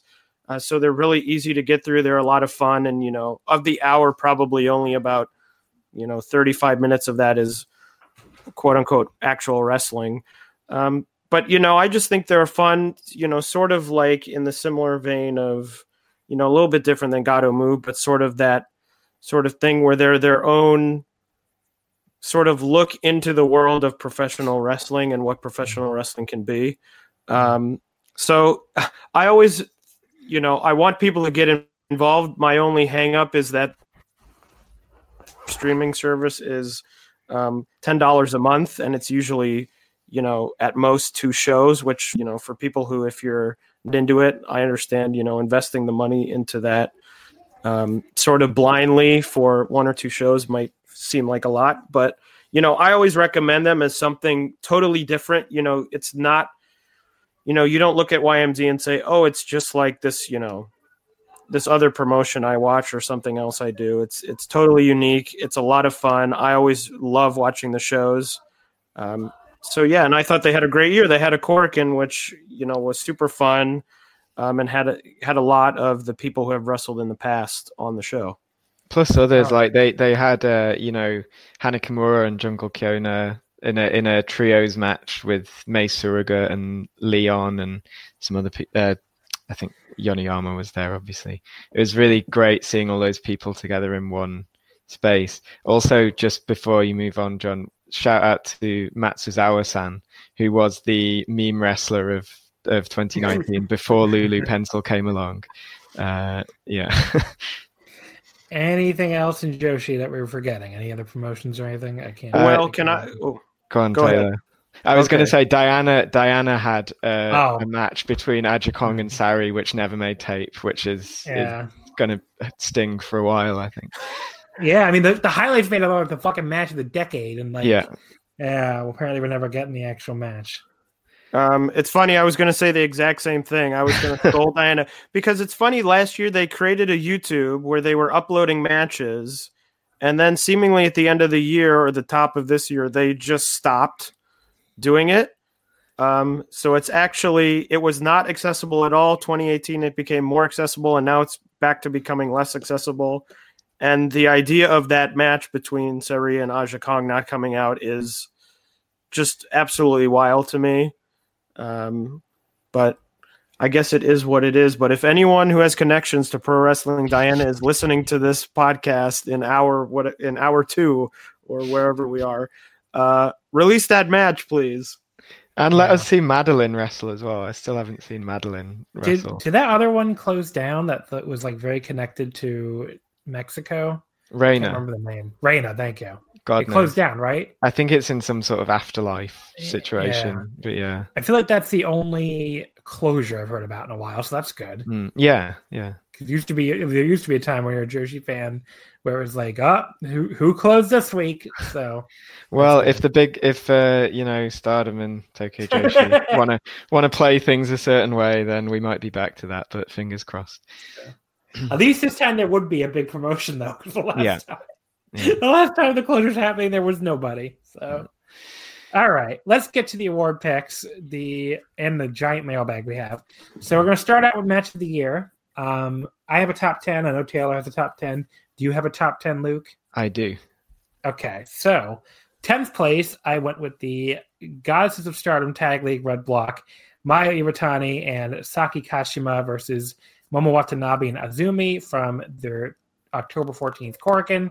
I thought this was just a really, really, really fun tag sprint. Really showed off why Azumi has so much potential, and I just really love this match a lot. So that's why I voted 10th place. Luke, what do you have here for 10th? Number 10, Yuka Sakazaki versus Shoko Nakajima from Ultimate Party on the 3rd of November. This was one of those matches where my heart was still in my mouth the whole time, even on rewatch, like even when I knew what the result was. I just thought they paced it brilliantly, and yeah, it really rose to the occasion. I think they really shined on that stage. So now I have to say now I made an executive decision on my part not to include that match because it was a DDT match to me, not a Tokyo Joshi match. But if I had decided to include it would have made my top 10. So yeah. Awesome match. Taylor, what do you have 10th place? My number 10 is Riho versus Emi Sakura from Gado Move's Last Song for You on July 2nd. It was Riho's farewell match in Gado Move, so obviously a very emotions were very high, and I thought it was an excellent, obviously I think Riho is one of the best, as people have seen in AEW. Emi, of course, is a legend, and, I thought it was just a great in-ring match with the added, emotional effect of it being Riho's last match. My 9th place, I have Meiko Satomura versus Reika Saiki from Tokyo Joshi's January 4th Korakuen. In what was kind of a down year for them work rate rise. I thought this was the best Tokyo Joshi match of the year. Again, not including the one in DDT, but this was a really awesome power battle. Really, Reika got to really show what she could do here. Unfortunately, she did not return to Tokyo Joshi after, a little while longer, but still a really awesome match here. One of Meiko's best guest appearance matches of the year because she didn't do a lot of them this year, for whatever reason. Yeah. My number 9 is, from Marvelous, 9th of September, Mei Hoshizuki versus Chikayo Nagashima. I mentioned it earlier, but this was, for me, the best of the appearances made by any of the Marvelous rookies all year. Absolutely, electric crowd. And Hoshizuki actually kind of surpassing Mio Momono in some ways, I think, in terms of, just speed and kind of annoyingness. So yeah, absolutely fantastic match. I can't imagine it's one that lots of people listening to this will have checked out, so do watch that if you get the chance. Taylor? My number 9 is Dash Chizako versus Seri from Sendai Girls on April 27th. I think as we go up the list here, it'll become pretty clear that Seri had a great year, and I think this Dash match was really great, and I think sort of got buried in the hype behind a lot of other matches that also deserved a lot of hype. But we mentioned her earlier. Dash is really great, and I think sometimes maybe not underpushed is the right word, but underappreciated in Sendai Girls, and I just thought they had a great hard-hitting match.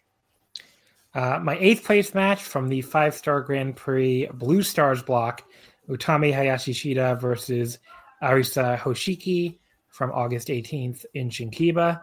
Utami, she got derailed this year due to injuries after she obviously was an amazing rookie year last year, but this was her highlight other than one other match, so actually she had an even better match. But I thought she was awesome here. This was one of those matches that really looked like a fight, which I always really enjoy. And, I think she continued to show why she is probably a big future star for Stardom. And obviously Hoshiki, really came into her own, after winning the white belt from Momo. So this is another example of that. My number 8 is Nanae Takahashi versus Takumi Iroha from Seedling, 29th of May at Korakuen Hall. I actually preferred this match to the Takahashi Nakajima match. As far as kind of like big dumb, lots of finisher kick out epics go, this is probably my favorite of that type of match all year. It felt like just a battle between two kind of heavy hitters who just kept hitting each other with their best shots, but couldn't, find an opening. And then eventually Iroha manages to find this kind of tiny opening, and it was really, really exciting stuff. Taylor? My number 8 is Momo Watanabe versus Utami Hayashishita at American Dream in the Big Apple on April 5th. I was there live. Just thought it was a stellar match. Great crowd, felt like a big moment. And two great wrestlers having a great match. So, yeah. My number 7, the Super Asia title, Riho and Mei Suruga from Gato Move on June 4th in Shinkiba. As mentioned earlier, I was at this show, so that obviously gives it a live bump. And Riho, if you see a lot of Riho, and obviously she's a big underdog in AEW, but if you want to see her as like the bully veteran who can beat her up, somebody who is, if not smaller, I think she's smaller than her. I'm pretty sure she is actually, because May is like 4'11". I think Riho's like 5 something or 5, either 5 even or 5'1". Either way, if they're not, if she's not smaller than about the same size, and she's great here as like the the veteran bully who's like just beating the crap out of May. So great match. Very happy I got to see it live, and definitely want you to check out if you like Riho at AEW and haven't seen her Gato stuff. Luke? Yeah. My number 7 is Momo Watanabe versus Arisa Hoshiki from Stardom, 16th of May. I mentioned it earlier. The finish to this match was just pitch perfect in terms of ending a kind of like year-long title reign for Momo, and passing the belt on to this kind of new star. It's one of the best finishes to a match I think I've ever seen. So yeah, it deserves a spot on the list just for that. Taylor? My number 7 is Arisa Nakajima versus Asuka from Seedling Stay Tuned 2019 on May 29th. It's a bit funny because we haven't really talked about Asuka much. She's sort of been all over the place this year, and I think has been having an incredible year, both in Joshi Promotions and in DDT as well. Arisa Nakajima, as I mentioned the last time I was on this show, is my favorite wrestler in the world. So I just thought it was a great match, a great showing for Asuka sort of earlier in the year when her star was just starting to rise. So definitely one worth checking out. As coincidence would have it, my number 6 match of the year is the Seedling Beyond the Sea title, Nanae Takahashi versus Asuka from the Seedling March 20th Korakuen. So I agree, Asuka had a great year in DDT and elsewhere, but I really like this match a lot. I thought it was a classic, like two Joshi ladies just screaming at each other and beating the shit out of each other, and weapons got involved and everything. I thought this was just a really outstanding match, and if this fell under the radar for you being early in the year and the promotion not as many people watch, definitely go check that one out with Nanae and Asuka. I was at that match. Awesome. Yeah, it was fantastic. My number 6 is Tsukushi versus Maika Ozaki versus Satsuki Totoro from Ice Ribbon, 9th of February. This was a match similar to the Catch the Wave block decider from last year. So it's a triple threat match, but it's done as a series of singles matches, and you have to win 2 singles matches in a row to win the match, if that makes sense. So when one person wins one singles match, the loser goes out, the next person comes in, and if you can win 2 in a row, you win the whole thing. It was a number 1 contenders match, and they used that stipulation so well that it made me question why that's not the way that everybody does three-way matches. It had this amazing sense of urgency as all the wrestlers got more tired and like managed to close out one match, but then had to go straight into another against an opponent that had had time to rest. And Sakushi, as I'll get into later, I think I just think she's had a remarkable year in ring, and this was kind of her match. She won it. So yeah, again, one that might be off quite a lot of people's radars, but definitely worth checking out. Taylor? So mine is Momo Watanabe versus Jungle Kyona from Stardom World in Nagoya on March 3rd. I feel like every great Jungle Kyona match is a bit bittersweet, as she usually is the loser of the match. But thought this was great, really just what you would expect from these two, hard-hitting, very dramatic. So I thought it was an excellent match. Jungle's from Nagoya, right? Yes, it was a hometown show, yeah. I have fifth place, Wonder of Stardom title, Momo Watanabe versus Jungle Kyona. Stardom March 3rd, Nagoya International Conference Hall. So you just talked about it, but yes, I thought this was outstanding. Up there for the Stardom match of the year, just below the one I picked, which is coming up. But just an amazing match, and the hometown factor I think really added more heat to this match than you normally see in a lot of Stardom matches. So that was something. Luke, I may have that coming up, but my number 5 is Miyuki Takase versus Himeka Arita from Actress Girls, 6th of November, their Korakuen Hall show, and the final of their tournament to crown a new champion after Reika Saiki had to vacate the belt. So Takase and Arita were tag team partners for most of the year. This was the first singles match between the two I'd ever seen. And it works so well. Arita is like bigger than nearly every Joshi wrestler she faces. Takase is quite small, but has this kind of like big brute in a small person's body vibe. And they just matched up so well. It was a really simple match, just like lots of lariats and stuff like that. But so much feeling in it. And I was really, really happy that Takase won the belt. So yeah, it's my number 5. What was the date on that one more time? 6th of November. Okay, cool. It's on Nico. Awesome. And Taylor, your next 5th place. So my number 5 is Hiroyo Matsumoto versus Mayumi Osaki from Oz Academy Yokohama Shining on August 25th. As I mentioned during the Oz Academy portion, Oz Academy is a bit of a acquired taste, but I think that this is sort of the peak of what it can be. This was an exploding death match, a lot going on. It was the main event of the show. A lot going on pretty much from the first bell to the closing bell, but just really great. I always love exploding death matches. I think they're so wild and crazy that I really like them, even though they don't happen all that often. But I thought that this one was really, really good.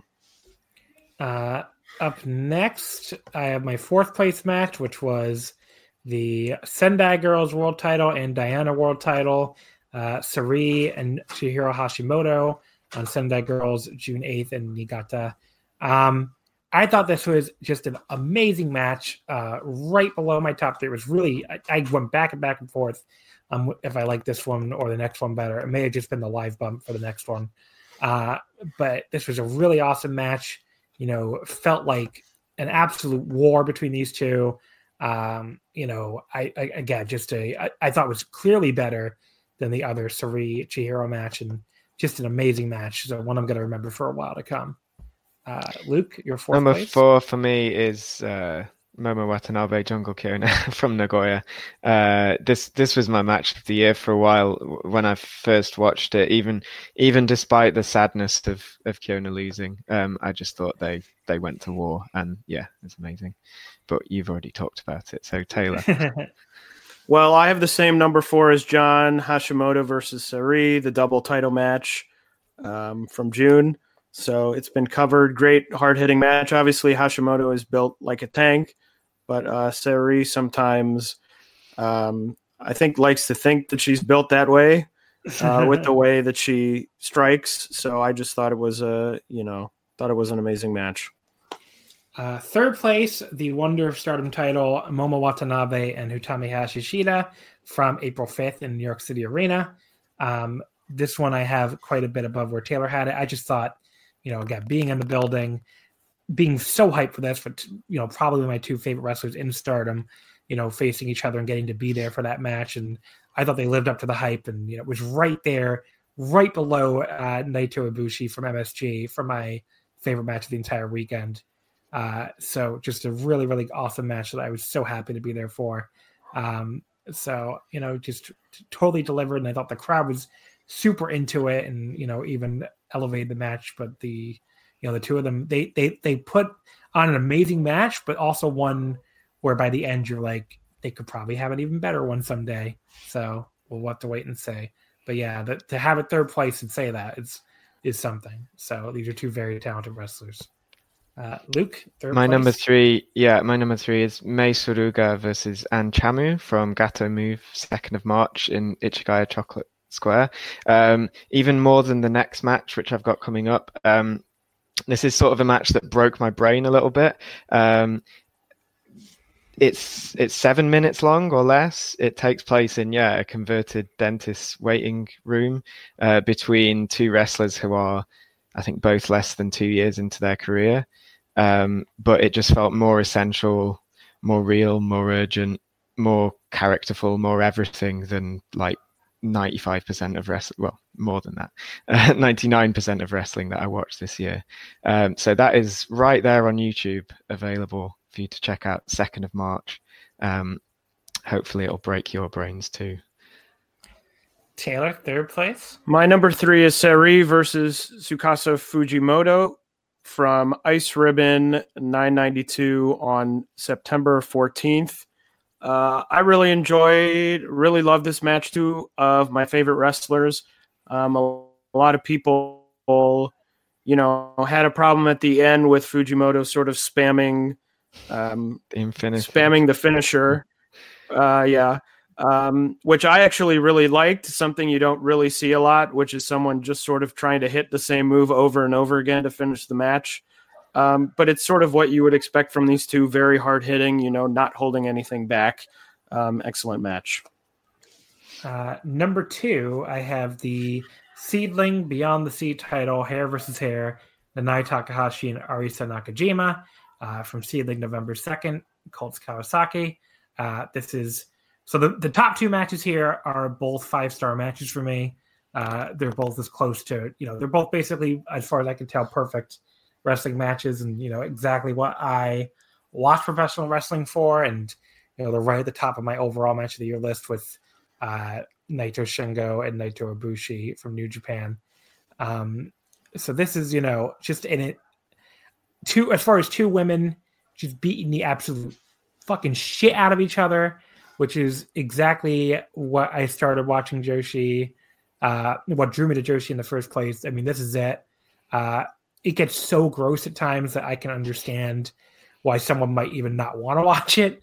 But it is just a brutal, brutal match. The two of them absolutely murder each other from the opening bell.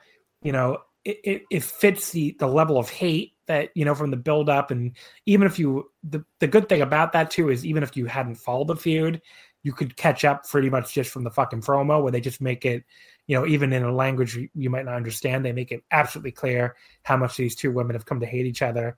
And it totally works, for that build up, for the gravity of the hair versus hair stipulation, which, is obviously a classic thing in Joshi. Just an amazing match, incredible. I find it hard to believe someone could even watch this and be let down for what it is. If it's just not your thing, that's fine, but it's just an incredible match. Number 2 for me was, I could probably apply a lot of what you just said about that match to this one. Tsukasa Fujimoto versus Tintin from Ice Ribbon, 31st of March at Korakuen Hall. Tintin is a giant panda. But the really smart thing about this match is, okay, so they did this amazing kind of build up where Fujimoto had been accused of having an affair with Andre the Giant Panda. So, and this was based on photos that had been taken at the Tokyo Sports end of year awards ceremony. So then Andre's wife, Tintin, kind of like challenges Fujimoto to a fight. She gets people from the offices of Tokyo Sports to like hold up signs saying, "Answer my challenge, Fujimoto," and stuff like that. Like this build went beyond, you know, Ice Ribbon's universe into kind of the sporting press. But then when they do the match, Suka she's up against this giant panda who's so much bigger than her, but Suka's like the bully, and it's like she's bullying a rookie, and you sort of remember like, oh, Tintin's never wrestled a match before. This is her first time in a ring. So they built it up one way, but then they took it another way once the bell had rung.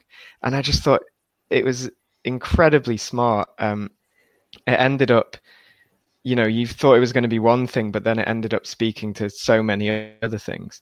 And, you know, aside from anything else, it's a match where Fujimoto took a choke slam from a giant inflatable suit. So, yeah, like masterful stuff. Taylor? John, I think we're going to be in lockstep here at the end of this list, because I also had Nakajima versus Takahashi from Seedling on November 2nd. Talked about it in the last show I was on here, but Nakajima is my favorite wrestler. This is the end of a sort of a story that's been going on for quite a while. Exactly my type of match, you know, just going out, two people just trying to destroy each other, and thought it was amazing. So why don't you talk about your number one first, because I know we have the same number one. All right. So my number one was Meiko Satomura versus Sareee. As you've probably heard already from my previous entry, Sareee is all over this list, but this was sort of the first. This was her sort of first match that broke out of this year, which I was really happy about. I've been a Sareee fan for a number of years, but after she left Seedling, it was a little bit difficult to see her matches. Sometimes Diana would upload them on their now seemingly defunct YouTube channel. But I was really happy to see her be able to have this breakout year, have so many good matches. And I think that this match versus Meiko was sort of the height of it in terms of just, you know, I'm sort of repeating myself, as you can see, the sort of match I enjoy, but two people going out, hitting hard. It's a very quick match. So if you don't have much time or you're in a time crunch, you know, you could probably watch this very quickly. Because it goes from the beginning to the end. It's go, hit, and just an incredible match, and definitely far and away my number one match of the year. Yeah, so I have the same thing. Meiko and Sareee, which is Sendai Girls, on their April 16th Korakuen. Again, a 5-star match. I mean, I just swirl it right now. This is my overall match of the year, and probably will be unless something really shocks me. So this is, in December, which I don't see happening. But this was like, as far as I'm concerned, again, pretty much the perfect match. I don't know what there is to nitpick with it. They went out there with a very simple story, which is Meiko is the veteran and Sareee is this upstart in the company from outside the company. And Meiko doesn't take her seriously at first, but Sareee just comes back and just fucking kicks her ass by the end. And they tell that story in a very concise way. You know, the match only goes like 15 minutes, but like, you know, it's almost the Joshi equivalent in some ways of that Ishii Shibata match from the G1 in 2013. It goes a little bit longer, but it's just, you know, just nonstop action from the moment the bell rings until the end.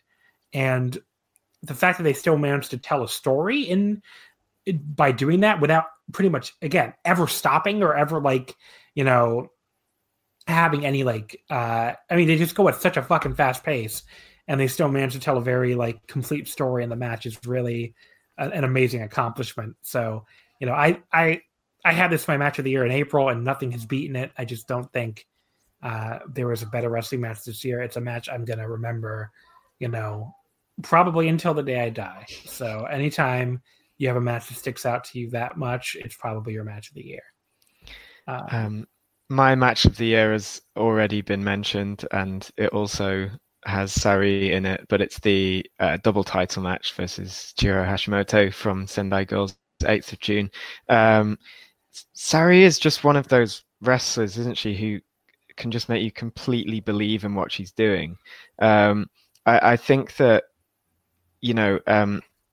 especially with the way that AEW have gone about this, there's been quite a bit of talk about real sports feel and what that means in pro wrestling. For me, like, real sports, the moments of drama in real sports are always more dramatic than the moments of drama, the majority of moments of drama you get in pro wrestling, purely because they're not scripted and you don't see them coming. And Sari, when I'm watching her matches, I feel like I'm watching a real athlete. Like, I feel like I'm watching a real sporting competition, just because I think she understands competition, and she understands what that looks like. And a lot of her matches, the drama of her matches, are about her seizing these tiny moments where she can turn the match on its head.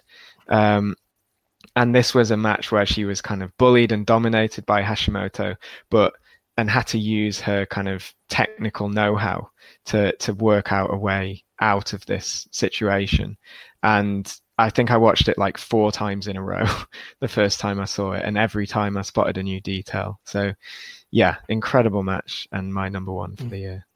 All right, so we spent a lot of time on the match of your list, so let's try to go faster through the rest of these awards. But hopefully you found a lot of new matches to check out if you're listening. I know I did, actually, from Luke's list especially.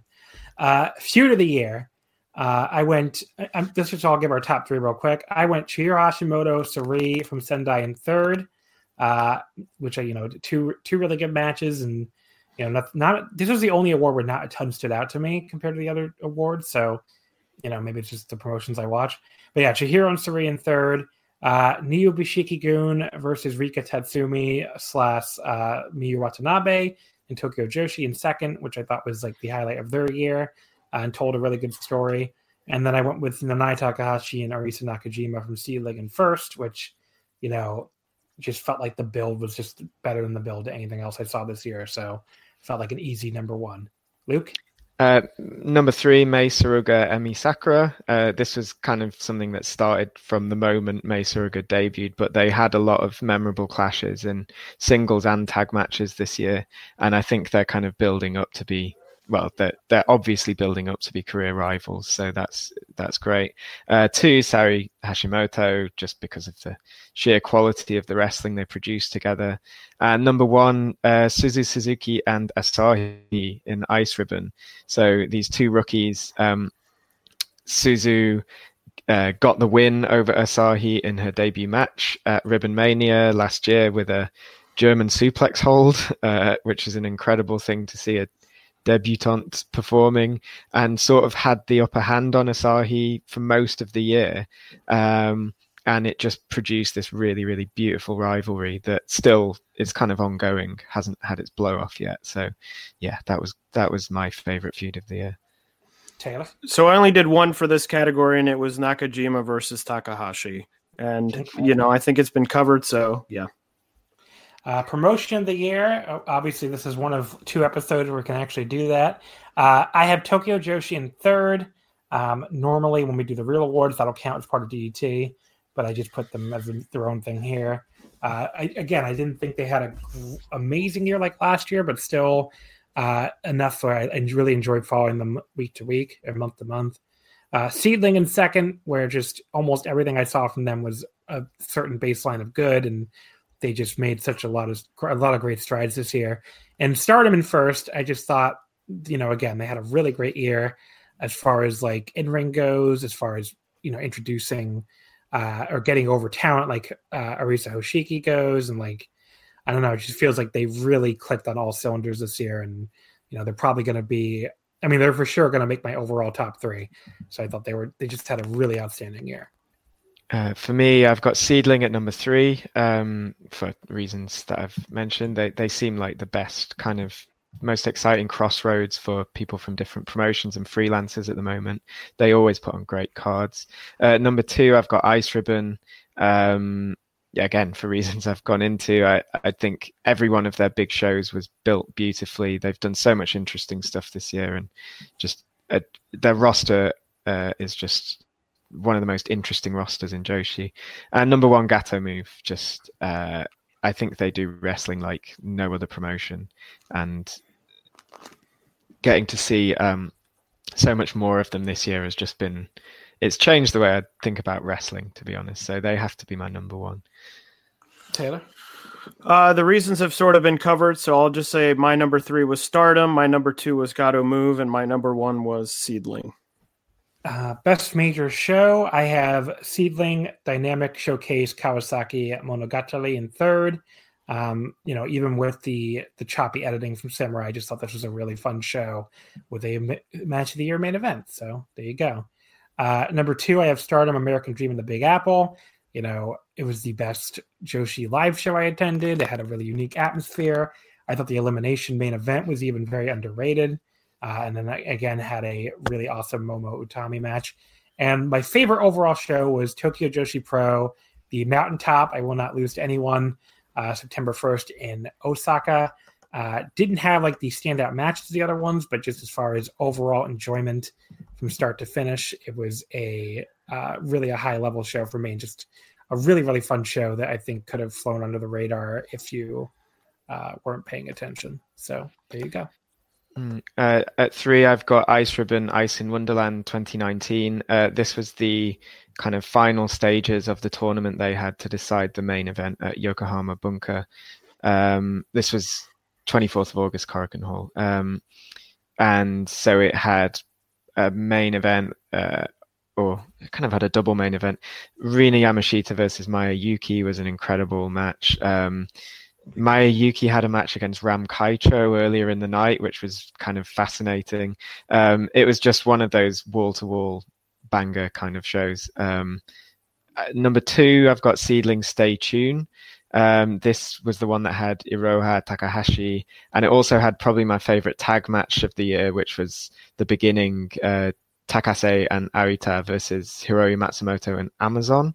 And it also had that amazing Nakajima Asuka match. So just packed with really great stuff. And number 1, despite me saying, I didn't think they had the best year, Tokyo Joshi, Korakuen Hall, 4th of January.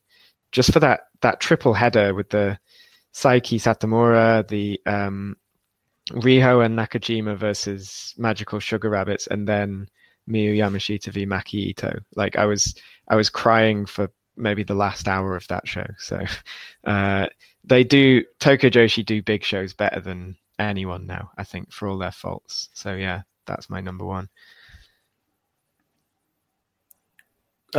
My number 3 was Seedling Dynamic Showcase. My number 2 was Stardom, American Dream, and the Big Apple. And my number 1 was Oz Academy, Yokohama Shining.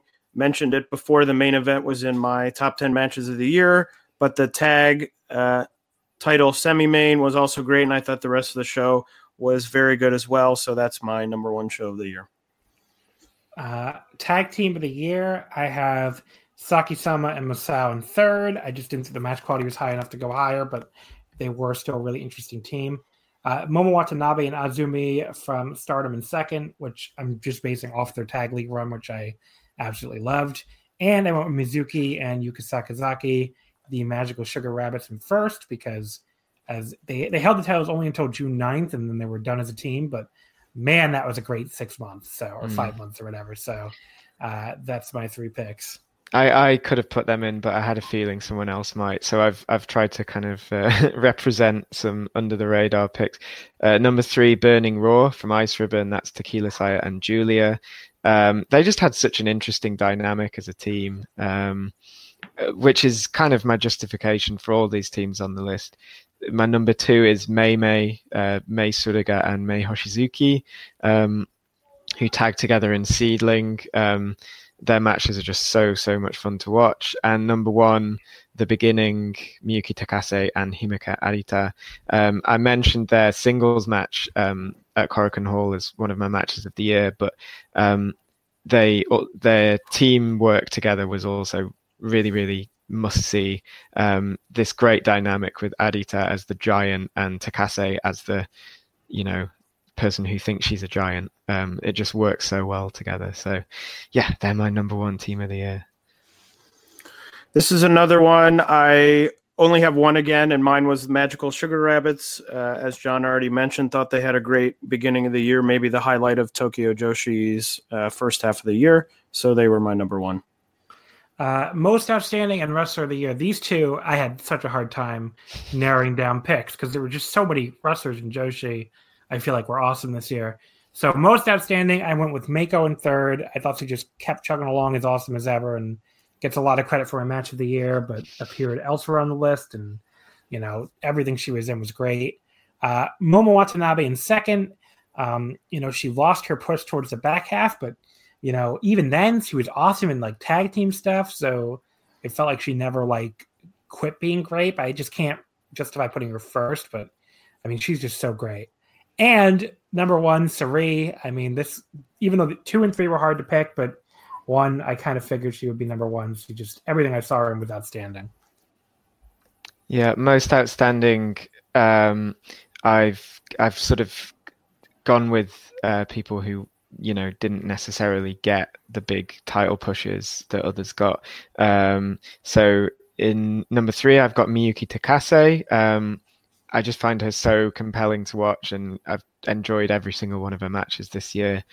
She just kind of knows how to project in the ring, and it just makes her matches really stand out for me.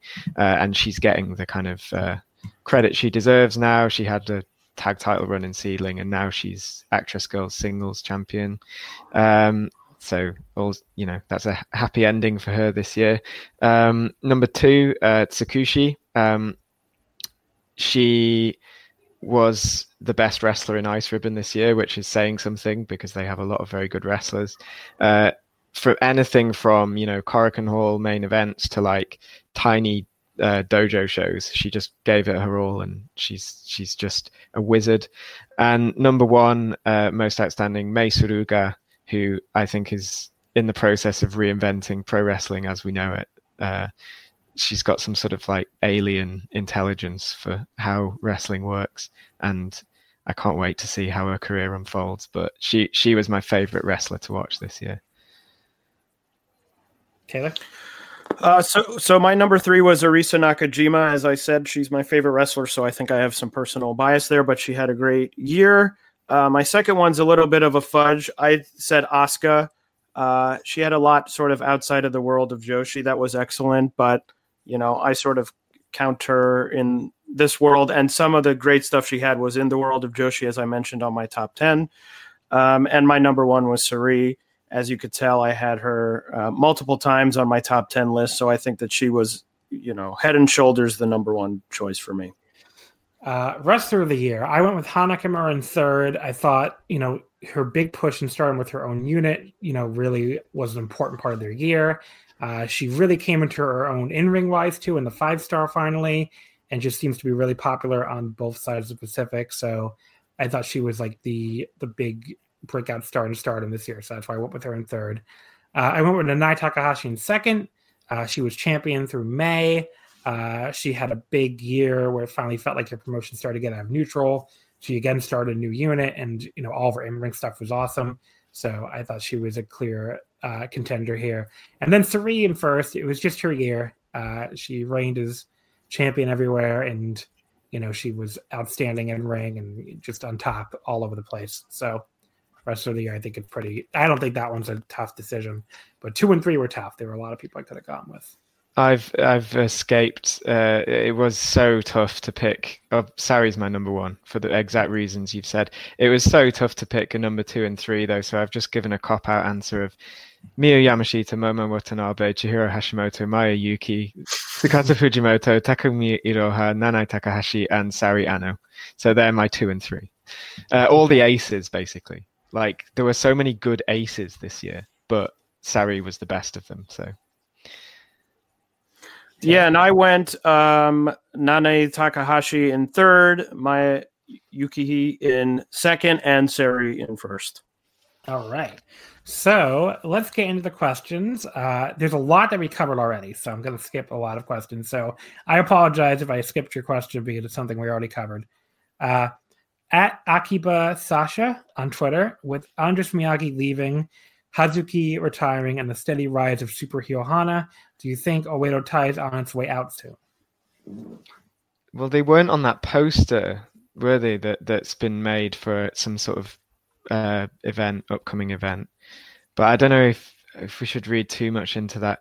I mean, Stardom could be an angle. Shuffles, yeah, it could be an angle. Stardom shuffles factions a lot anyway, so they've just had the most longevity. I don't know. They have to.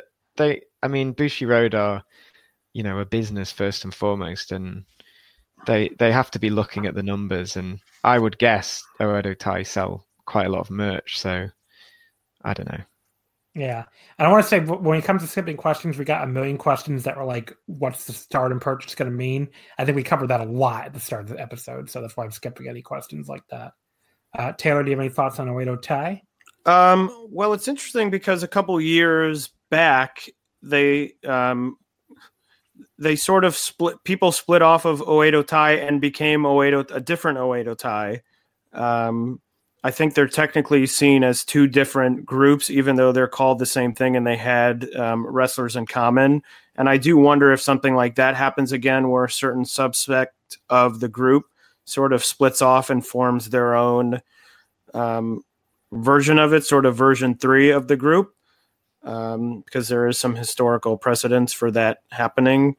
But I think, as you said, there is some interest in, selling the merch, and they are, well liked by the fans. So I don't know that I would break them up, but, it's certainly possible. At Emperor's Consort, what's the best variation of the Goodnight Express? Wasn't the one where, maybe this was from last year, where someone, I think it might have been you, picked Raku up and rocked her to sleep and then sat on the person they were pinning. I might have just made that up, but I feel like that's my favorite of all the variations that I've seen.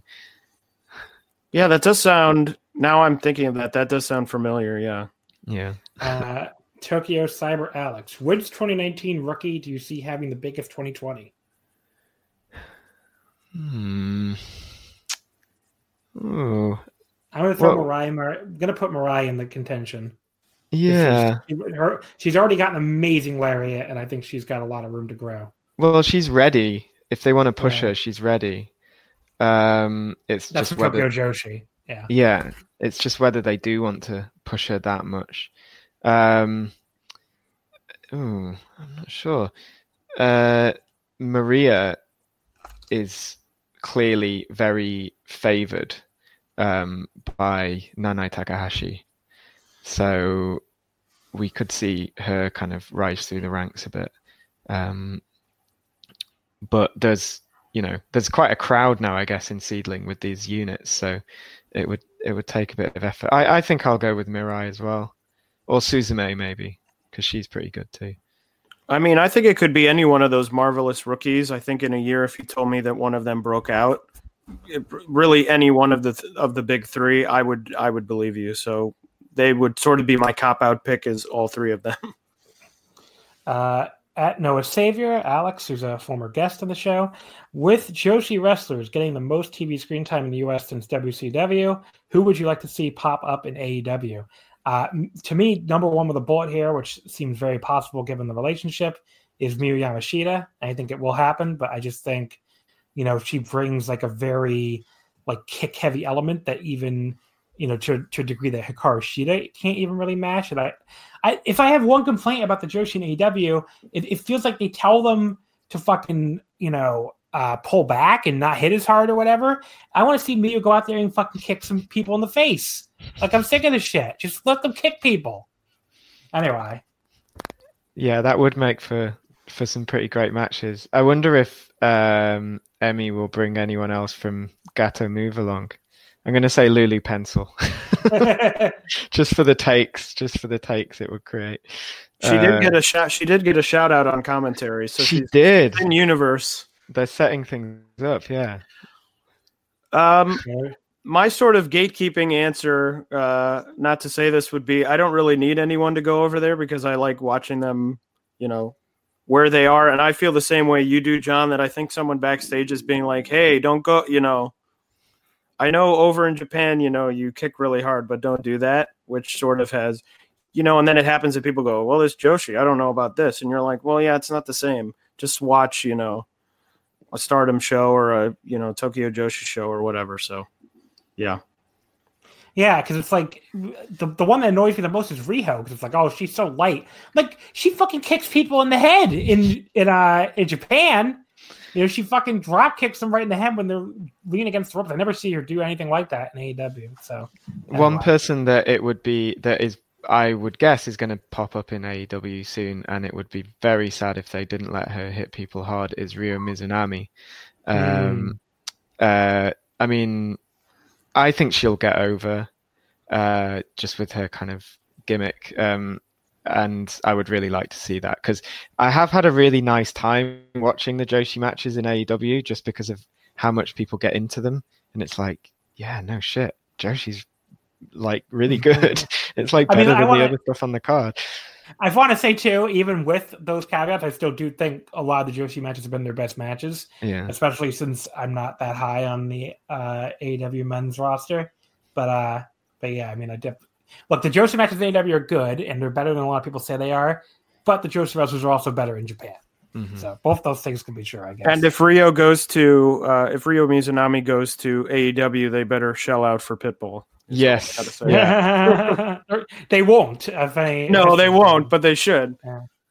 At Grapplestein, which promotion grew the most in 2019? I guess Stardom, right? I can't really see any other answer. Maybe Stardom in a certain sense, but also Gato Move in terms of their platform, I think. If we're talking cold hard cash, then yeah, definitely Stardom. But Gato Move have set up a platform for themselves in 2020, which they absolutely did not have at the beginning of this year. So, yeah, Gato Move was my first thought, just because I feel like a lot of the Bushiroad stuff is sort of people, they're obviously there and things are going to start happening, but nothing has really happened yet. It's sort of all anticipatory, and obviously we know it will happen. It's not going to, it's not an if, it's a when, but it hasn't happened yet. So my first thought was also Gato Move. At Downward Spirals is seeding the best in-ring Joshi product this year. I think it's either them or Sendai, probably. But both of them are really close. Yeah, I think in terms of the variety it offers, like that it can have these big kind of epic main events, which they've been doing really well this year. Like, I think this has been a particularly good in-ring year for Nanai. But also, they throw those into the mix with high-speed matches and with kind of fun, like, six-man tags and stuff like that. So in terms of everything being different and everything being good, to paraphrase Tokyo Cyber Squad, I think there's definitely an argument to be made there. And they were my number one promotion of the year, so I think, to me, the answer is yes. Puro Prairie Podcast, what are your top 3 most wanted Gato Move debuts? Well, Miyako Matsumoto would be a fun one, considering she's no longer with Ice Ribbon. I assume she's never worked for Gato Move before, but it would be really nice now that she's got this whole Gake no Fuchi Pro thing that she's launching in the new year, to see her reconnect with her trainer. That's my submission. What about you, Taylor? I'm trying to... This is like a tough one because I go through a lot. Like, Sasadango Machine hasn't wrestled for them, has he? Not that I'm aware of. Yeah, that would be a good one, just sort of off the top of my head.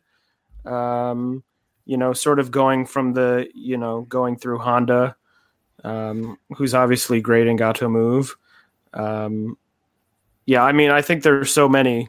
We could probably be here all day naming people who would be a lot of fun. So I have a good one. It's somebody who It's a man, first of all, and there are male wrestlers in Gato move a lot. It's a very underutilized wrestler by his home promotion this year. I mean, he keeps getting stuck on YouTube a lot, and I feel like he needs a platform to really show what he can do. He might as well go to a good YouTube promotion if he's going to be on YouTube all the time. So a little-known wrestler by the name of Kenny Omega, I think, would be a good one. And I think he has some good comedy chops in his background, so I think he would be a. But you are aware that he's been there before. Wouldn't be a debut. You're right.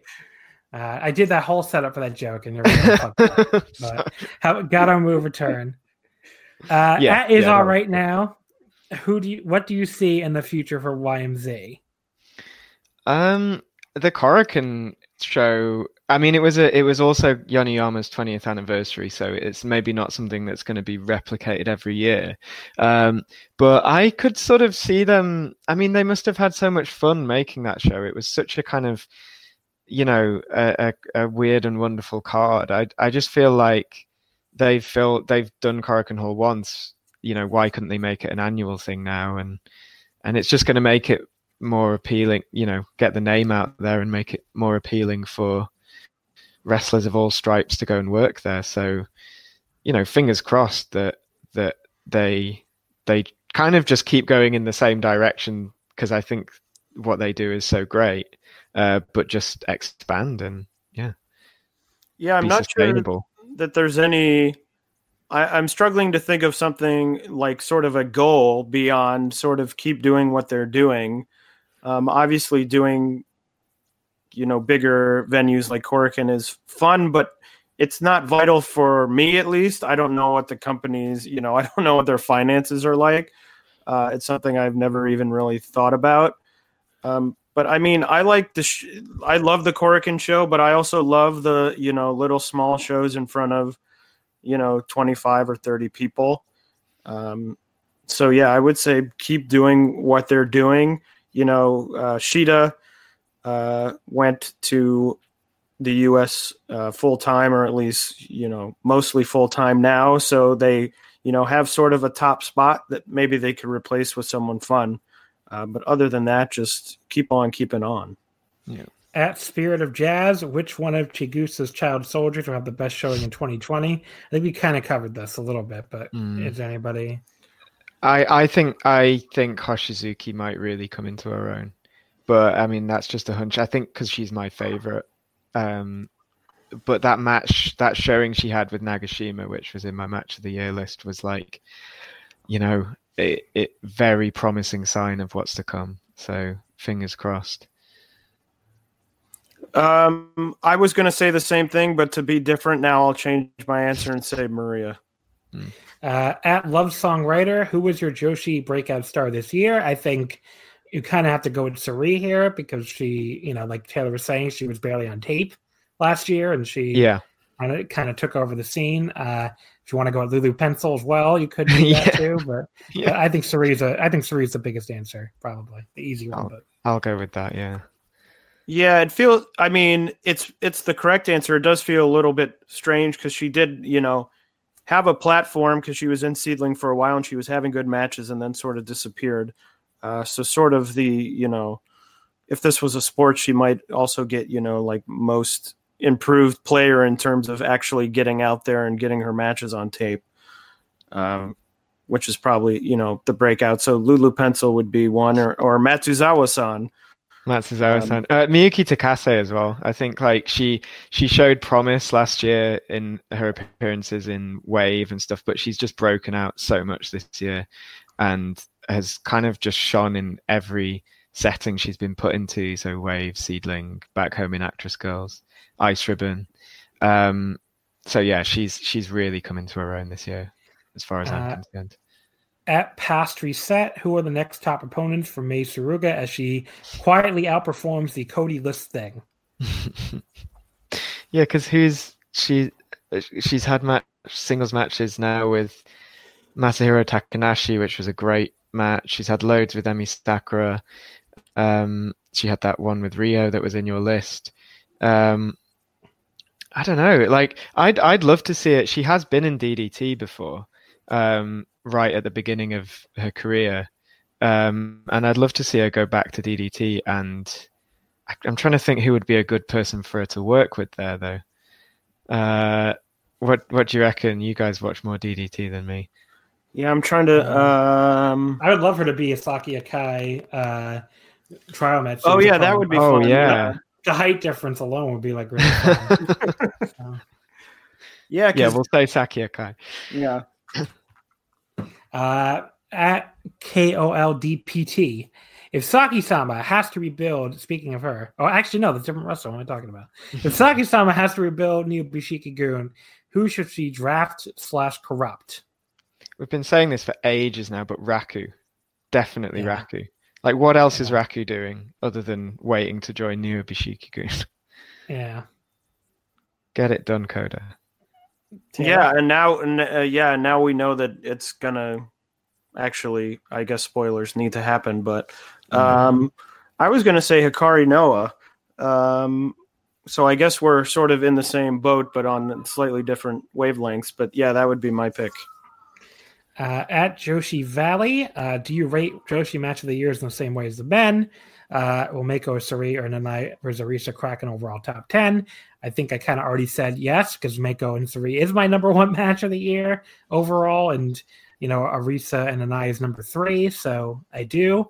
I mean, honestly, this would have been a better question for the fucking WWE episode, because if anything, I need to give American Pro Wrestling a handicap, because that's what fails to WWE or AEW. They both fail to show up on any of my year-end overall lists, whereas Joshi does not. Joshi is always on my year-end match of the year list, and it's not. I don't really see any reason to rate it differently, and it doesn't need any kind of weird fucking sexist handicap. It's outstanding wrestling. What do you want me to tell you? Yeah, this is my match of the year list. The only, in general, the only thing I might change is that Lily Pencil Antonio Honda would be right near the top if we were also considering intergender.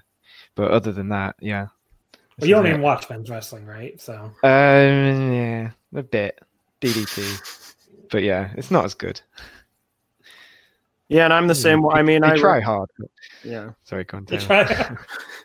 I rank them. They're all the same. I think 5 out of my 10 matches I listed are going to be in my top 10.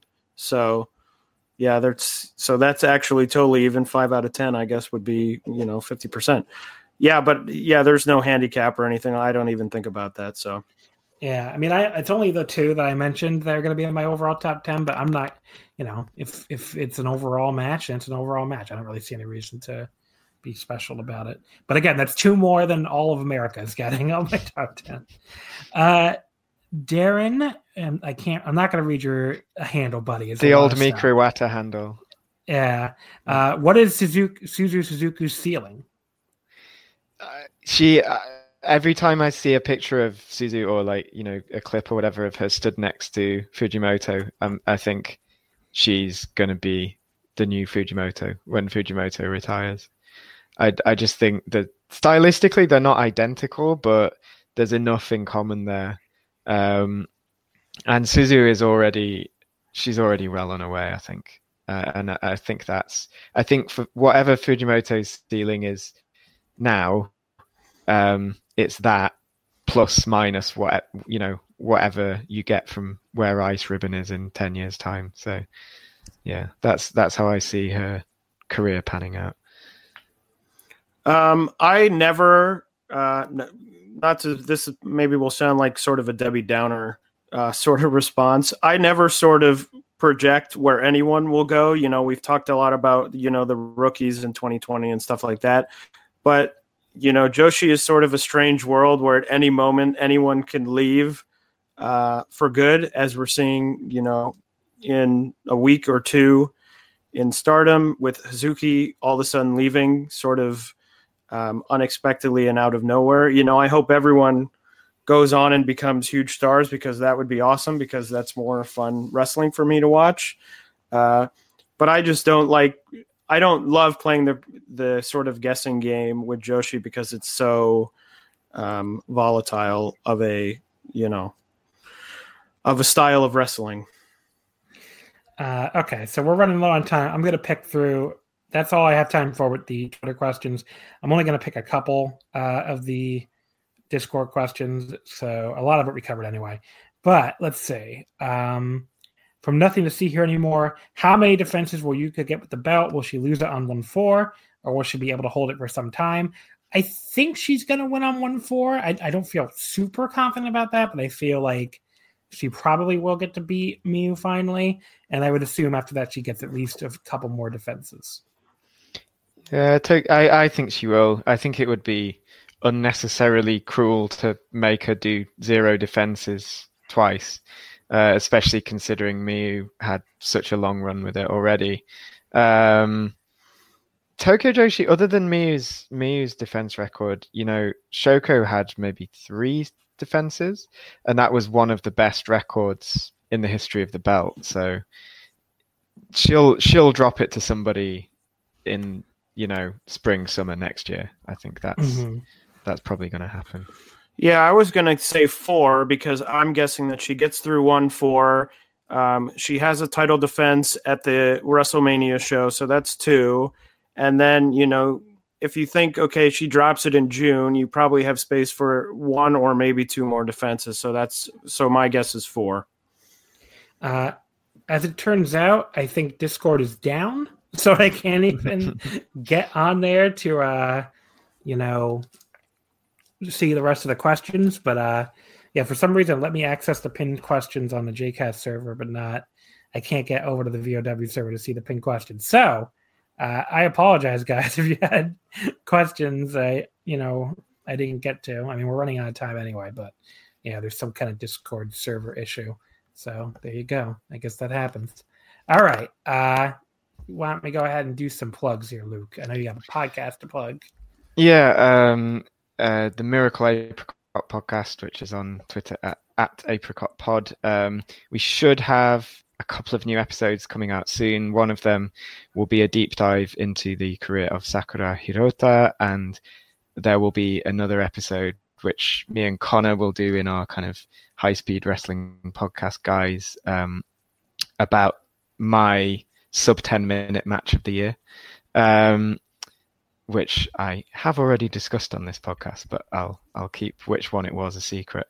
All the stuff I was saying about Gato Move earlier, I have discussed at much greater length on an episode called Notes Towards a Theory of Sakuraism, which you'll find if you scroll back far enough on that Twitter page. And I interviewed Balianaki and Darcy Stone, who've worked and trained with Emi Sakura on that podcast. So do check that out if the Gato Move chat has piqued your interest at all. And you can follow me at Oysters Earrings on Twitter. And I am just always talking about Joshi, so give me a follow. Taylor?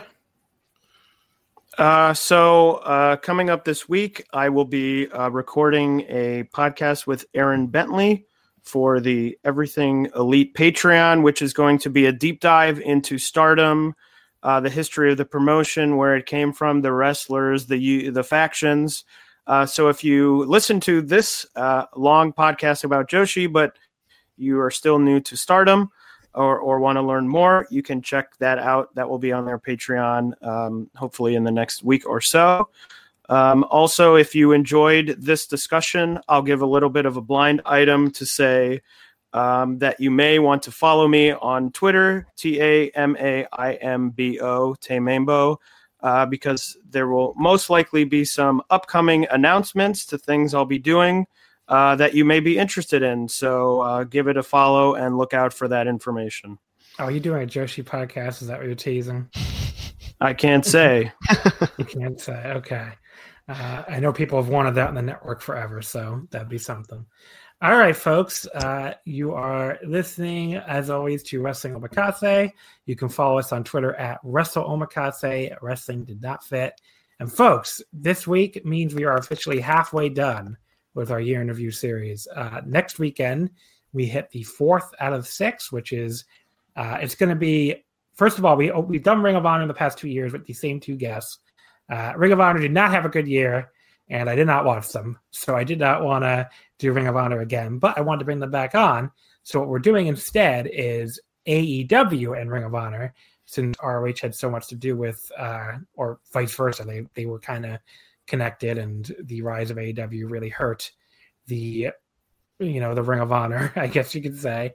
So we'll talk about ROH's very interesting year as far as like completely falling off the face of the fucking earth. But we'll also have a promotion to talk about as far as like shows I actually watched this year. So it'll be AEW and ROH next year or next week with Sean Sidor and Joe Gagne returning.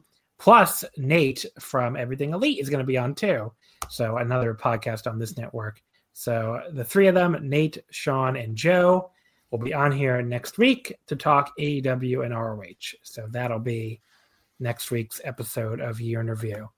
Folks, thank you as always for listening. We greatly appreciate it, and we'll see you next week. Everybody in your crew identifies as either Big Mac Burger, McNuggets, or McCrispy Sandwich, but you're the Filet-O-Fish Sandwich all day. That crispy fish, that savory tartar sauce, that melty cheese, that pillowy bun. Yeah, you get it. Every time. And if you love the Filet-O-Fish, right now you can catch two of the classics you love for just $6. Limited time only. Price and participation may vary. Cannot be combined with any other offer. Single item at regular price. Ba-da-ba-ba-ba.